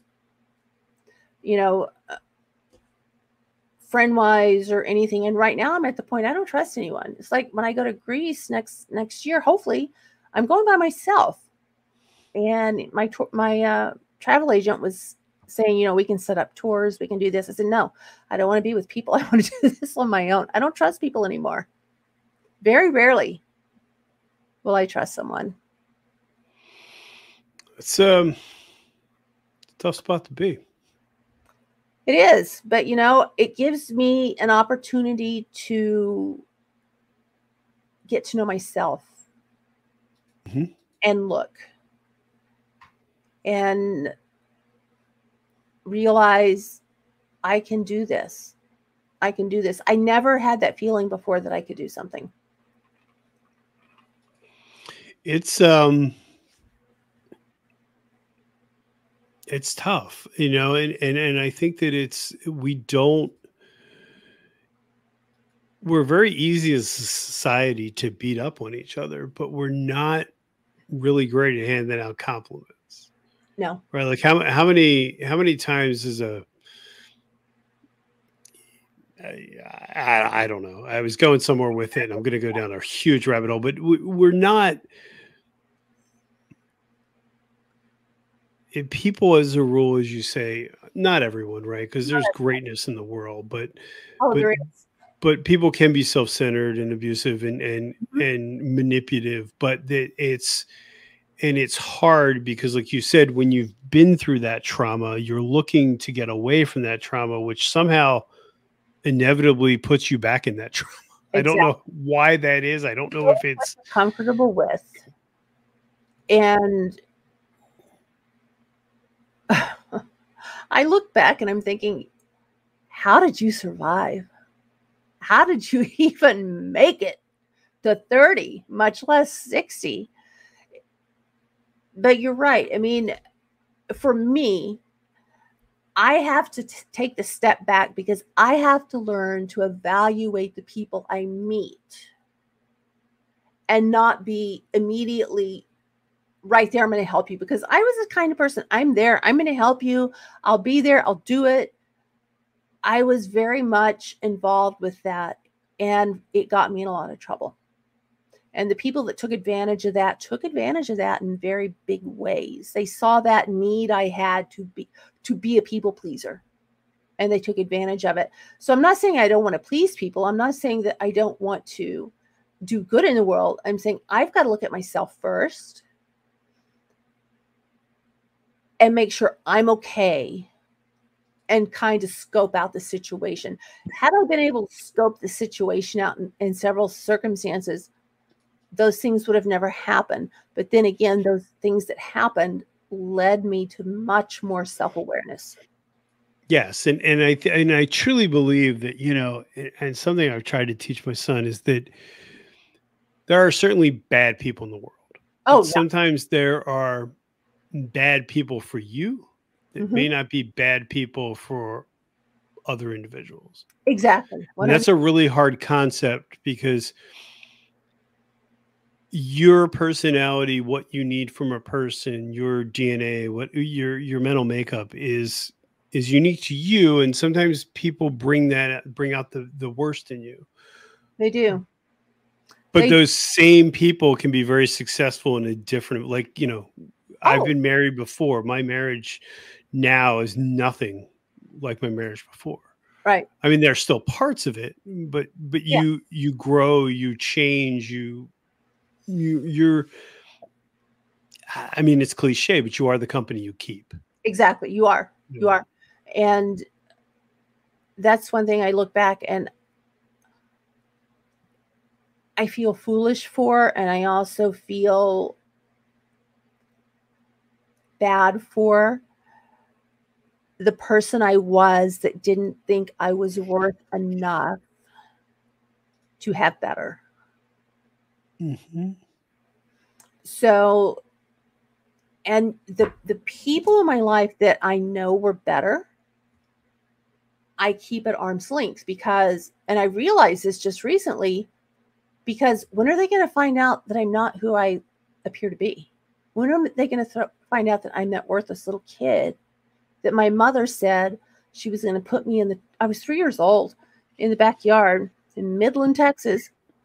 And she would tell me, she would lock me out there. And I would, when I would try to come in the house, she would say, no, I'm going to put you in the trash can in the alley. And I would say, Mom, I'll just tell them to bring me back in. And she, with contempt, would say, they don't speak English. So if you're not good enough for your mother to keep, you're not really good enough for anyone. Sure. So all that just kind of coming together. I mean, pieces of puzzle are flying here and there, and it's amazing. It's terrifying, but it's amazing. It's weird, to your point. You come to the realization as you grow and you go through this journey, because it is a journey of,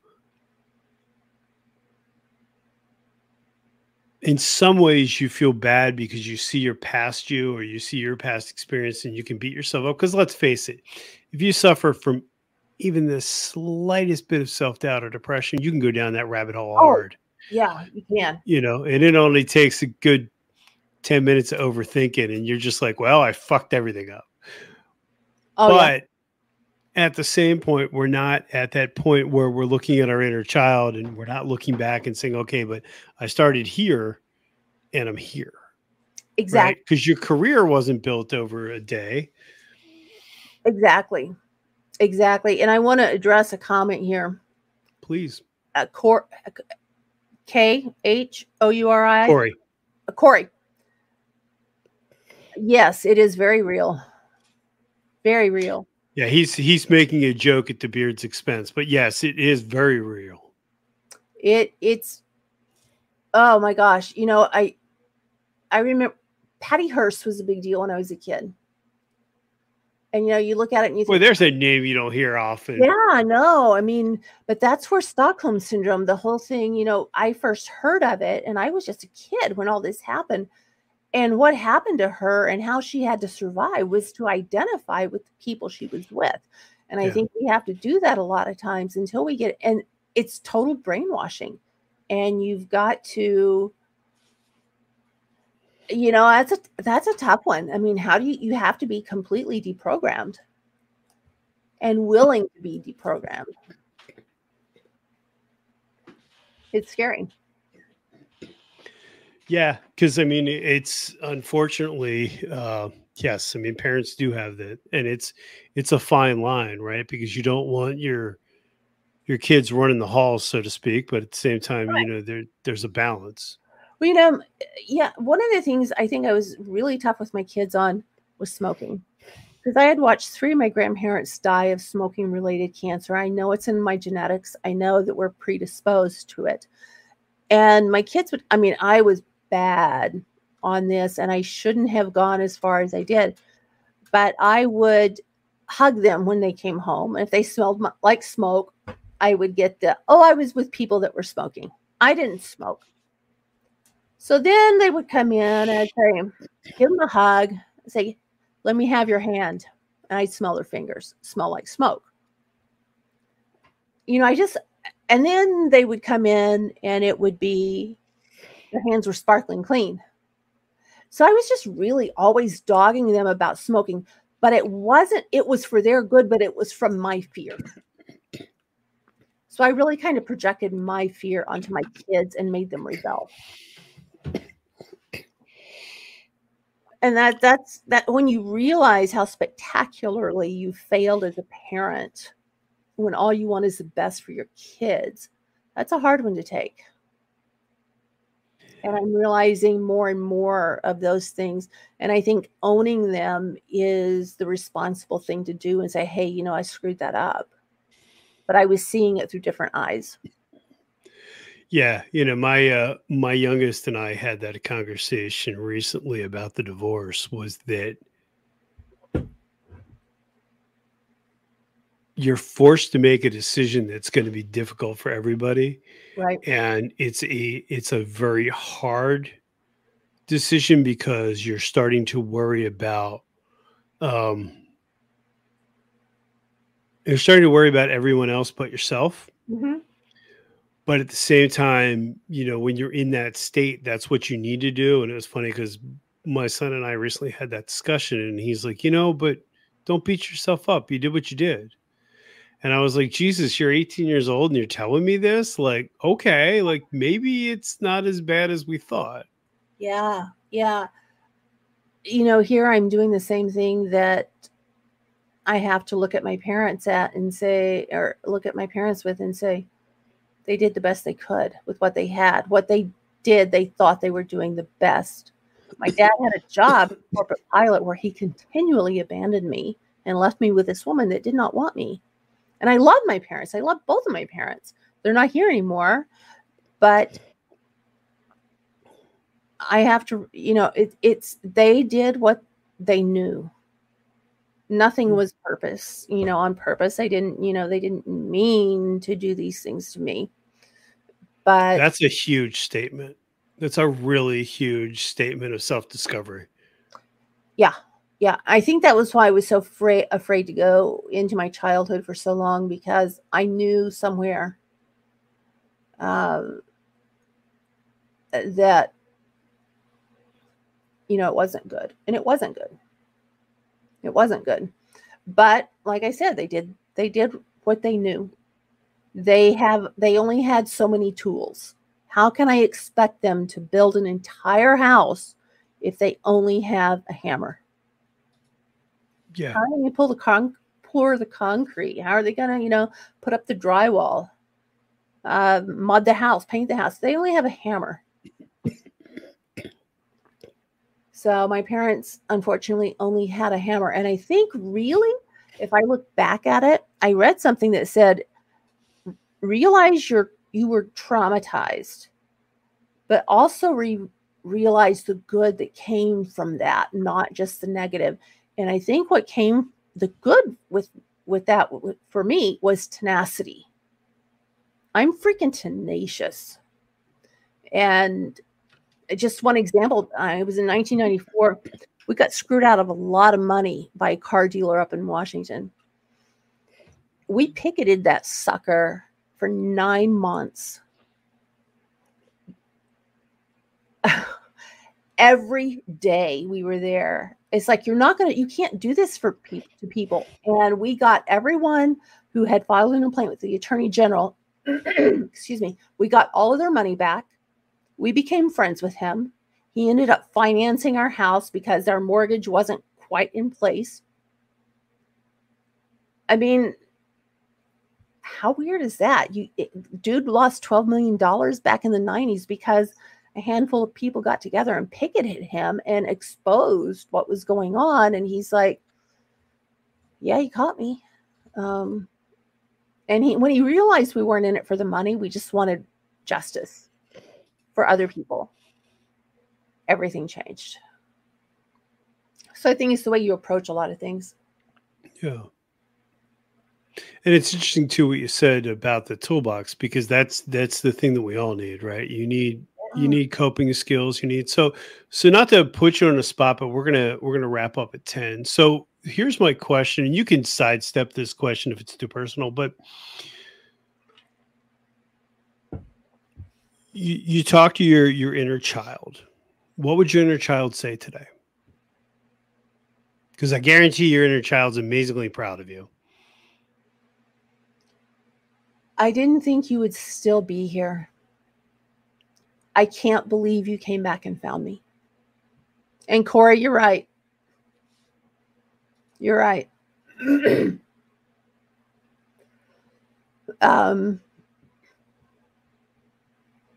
I think I would just say, like I said, you found me. Thank you. I was lost for so long.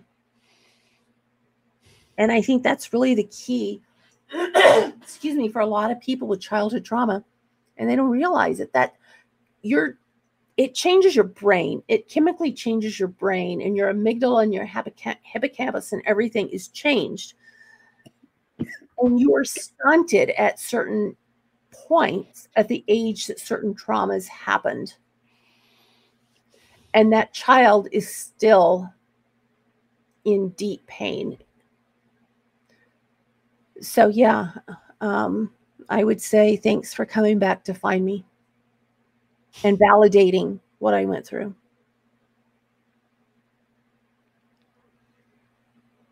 And I know that sounds really weird, voodoo-ish to a lot of people. No, I'm just trying to process what you said. Yeah.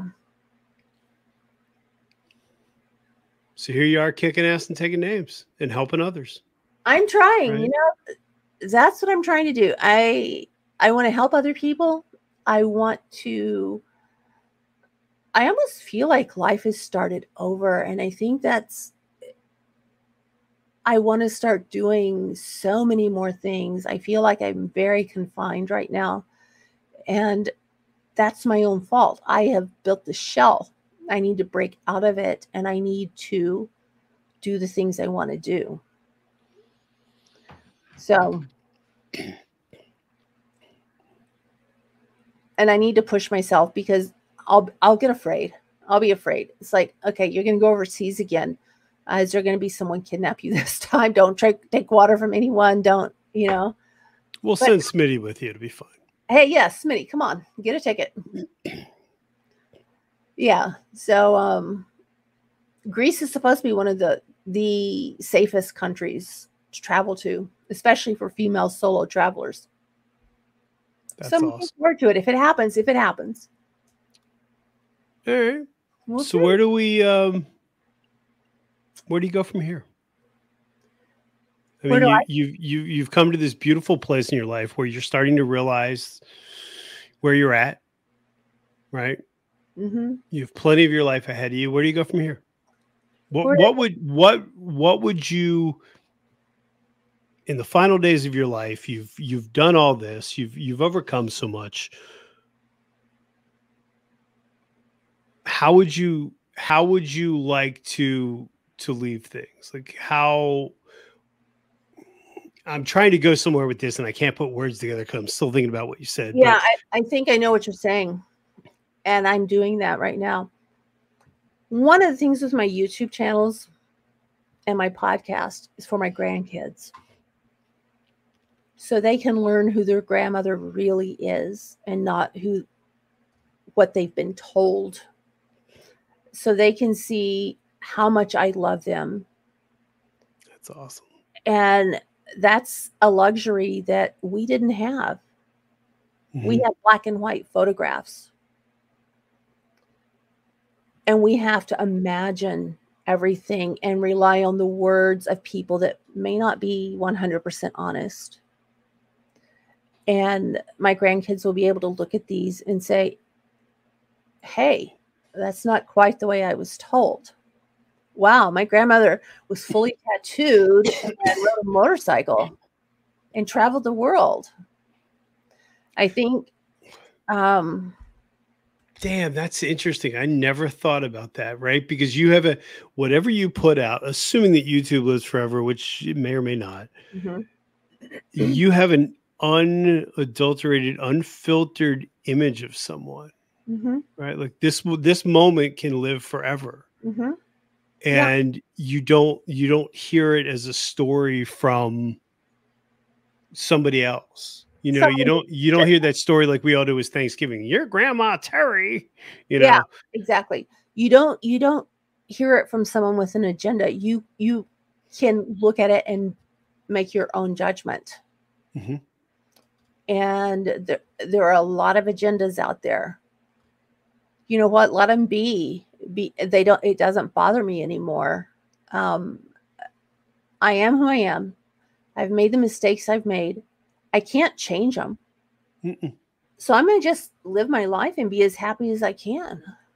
Well, that's the one thing and that's the one thing they do is they say is like depression is because you look back, anxiety is because you look forward, but you're not necessarily living in the here and the now. Exactly. You're missing out on so much because you're not present. Oh, being present's everything. It's everything. It's everything. And there are times that I'm not, and I have to go through and just ground myself.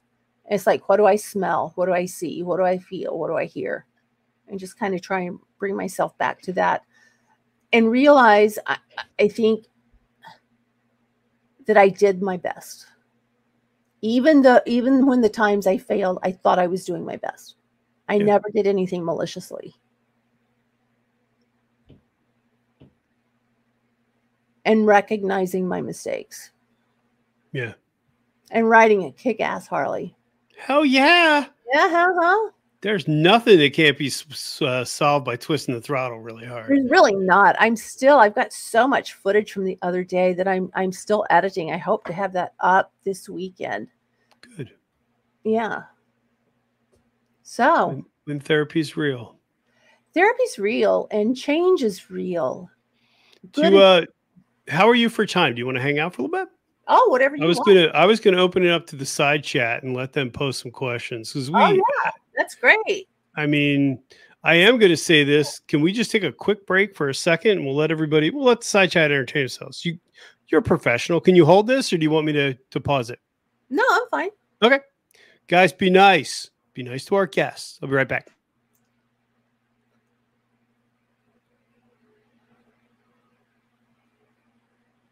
Man, you guys in the side chat have been great. I wish I had been able to see more of this. Well, except, the Russian bots, but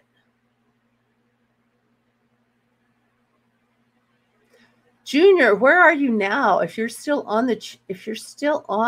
the live feed, where are you now?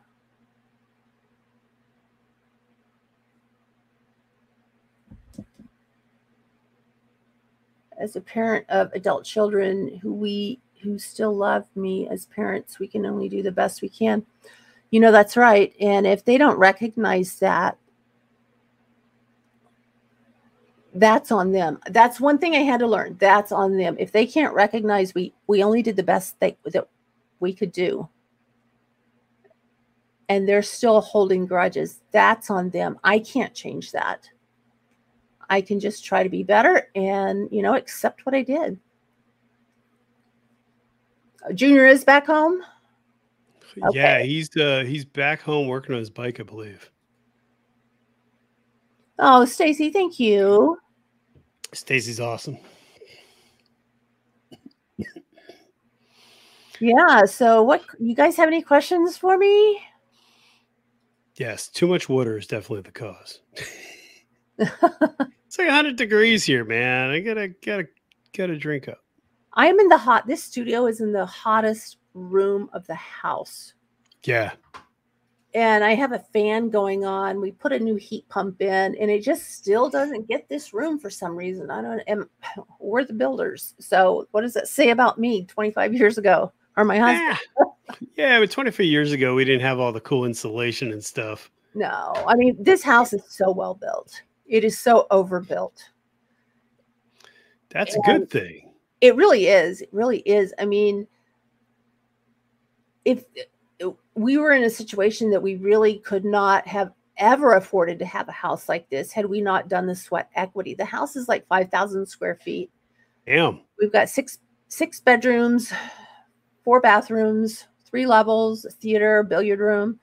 But if we had not done the equity ourselves and known what we were doing, and my husband had not been such an excellent builder, he's not a builder that is like, oh, I can't see it from my house. I don't care. So the house is well built, and I have no idea where I was going with that. That's okay. That's all right. That's the way life is. But it's built well. Oh, Busted Knuckle Motorcycles. Thank you for liking my studio. It's pretty cool. You're only I like all the pictures in the back. The clean side. Yeah, I've got my Freddie there, my Saving Abel drum head. They autographed for me my VIP backstage Santana, Marilyn with tattoos, of course, my husband and me right behind. And over here in the corner is my glam side with a black velvet chaise lounge and crystal. We saw that. All that stuff. I like the skulls. Skulls are cool. Yeah, I've got skulls all over my body. Someone asked me one time, as a Christian, why do you have skulls? Isn't that like you're going to go to hell? It's like, it reminds me What? that, yeah. I said, no, it reminds me people are people. That's one thing my dad taught me that was really good. He was a corporate pilot. He flew for a lot of people. He actually fired LBJ from his airplane for some very bad behavior, which I thought was pretty amazing. But my dad introduced us to people like Harrison Ford, John Travolta, Doug Knight, Led Zeppelin, John Connolly, a lot of oil magnates, a lot of people, as well as the janitor, the mechanics, the painters, the fuelers. And what he taught us, people are people. Yep. Across the board. And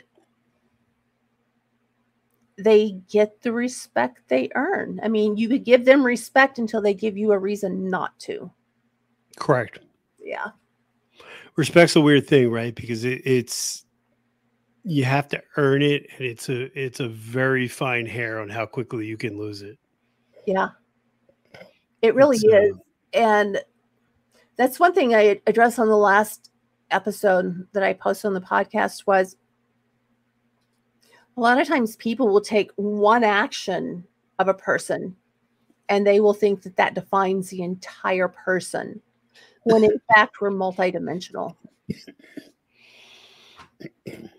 And how would they want that microscope being put on them? Well, yes, and unfortunately, with a lot of it's not unfortunate, it's the reality of it. That's a defense mechanism. It is a defense mechanism. It is very, very much so. Because those are generally the people that need it the most. Junior, the best adult dating site.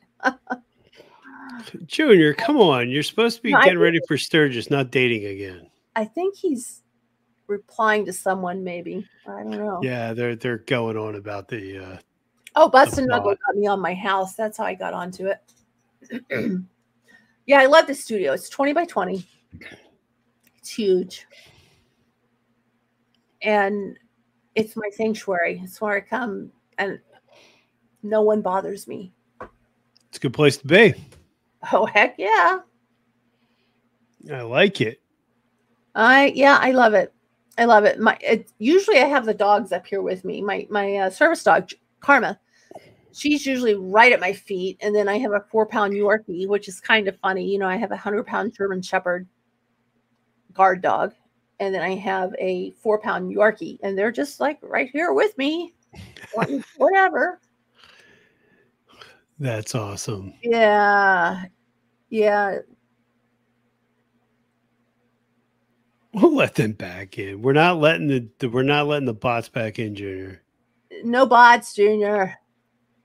So, Junior, when are we going to see you and Teri, in the wind, hanging out? Yeah, we need to get a picture together, dude. Yeah, it's the least you could do. It's called Ohana. Yeah. He's all about the spirit, Got to get that Ohana feeling going on. That would be great. All right. Well, guys, if you don't have any more questions, Teri, this has been awesome. I really enjoyed it. We have to do this again. I feel like we're not even scratching the surface here. Aloha all day, every day. Yes, 100%. No, we're not. And, I feel bad a little bit being a motorcycle channel and everything. And we delved off, is that even a word? Into so many other topics. And I hope people didn't get bored. And no, I don't think they did. No, I hope not. I will have some really cool motorcycle stories coming in my future. Cool. So who do you have booked as guests? Who do you have coming up on the podcast? Anybody that we would know, or? There is one man. He's an author of several books. He's a friend of mine. His name is Rick Johnson. He has written, a stack of them. One is Raising Your Grandchildren. Another one is Overly Toxic Parents, or something to that effect. And then some of my musician friends actually are Nice. going to be coming on.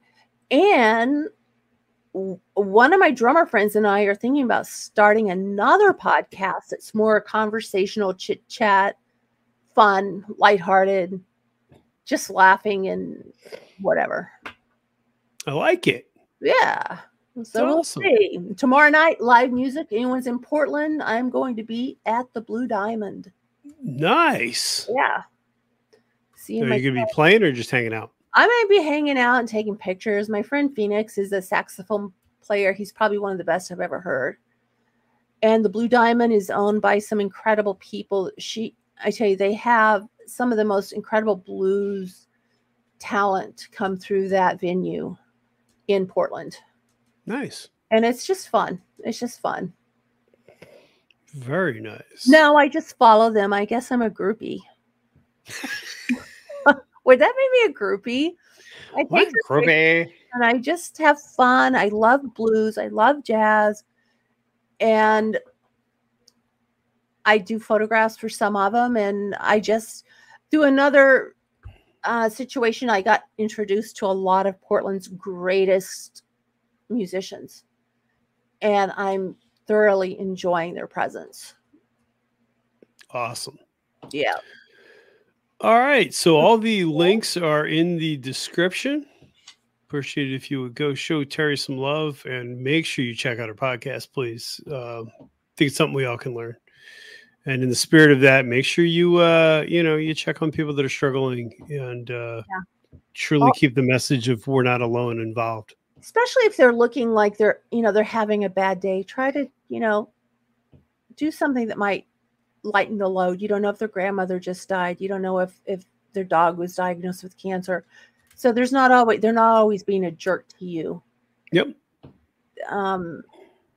So that's one thing I try to do is try to lift people up when I can. Very important. So awesome. Guys, thank you so much. I hope you have a great. What's that? I said, thank you. This has been fun. Oh, anytime. We have to have you back soon for sure. I want you on the podcast too. Absolutely. I'd be honored. Yeah. Think about it. I'd be blessed. Yeah. Just let me know. I'm there. Yeah. All right. But see, they're already requesting to have you back on. So absolutely. We will make that happen. It. I love Brian. I mean, we've been planning this forever and it's just been basically me. I've been a lot of weird things have happened. Hey, it's all good. You know what you need to do? We need to have another hangout night where there's no topic and just kind of shoot the shit. Maybe we get Droop on here. Oh yeah, yeah. I think I want to be Betty White. That's what I want to do. Okay. Yeah, I'll be Betty White. If you have a choice in life, be Betty White. Tattooed Betty White. Yeah. I mean, you're just the next evolution. I like it. Yeah. Of course. Awesome. Well, Teri, hang around for the after show. But guys, thank you so much. I don't know if Baggers and Brews is live tomorrow or not, but please check them out if they are. I'm not sure what Monkey's up to. Denver will be live on Sunday. Moto Naga's live Monday. No, I'm sorry. Droop and Dallas are live Monday. Moto Naga's live on Tuesday, and then we will back Wednesday. We don't have a scheduled guest yet, but we're going to make that happen. So, guys, thank you so much. Have a great night. Have a great weekend, guys. Stay safe. See you, everybody. Everyone. Junior, I'm glad you're safe. Junior. I will find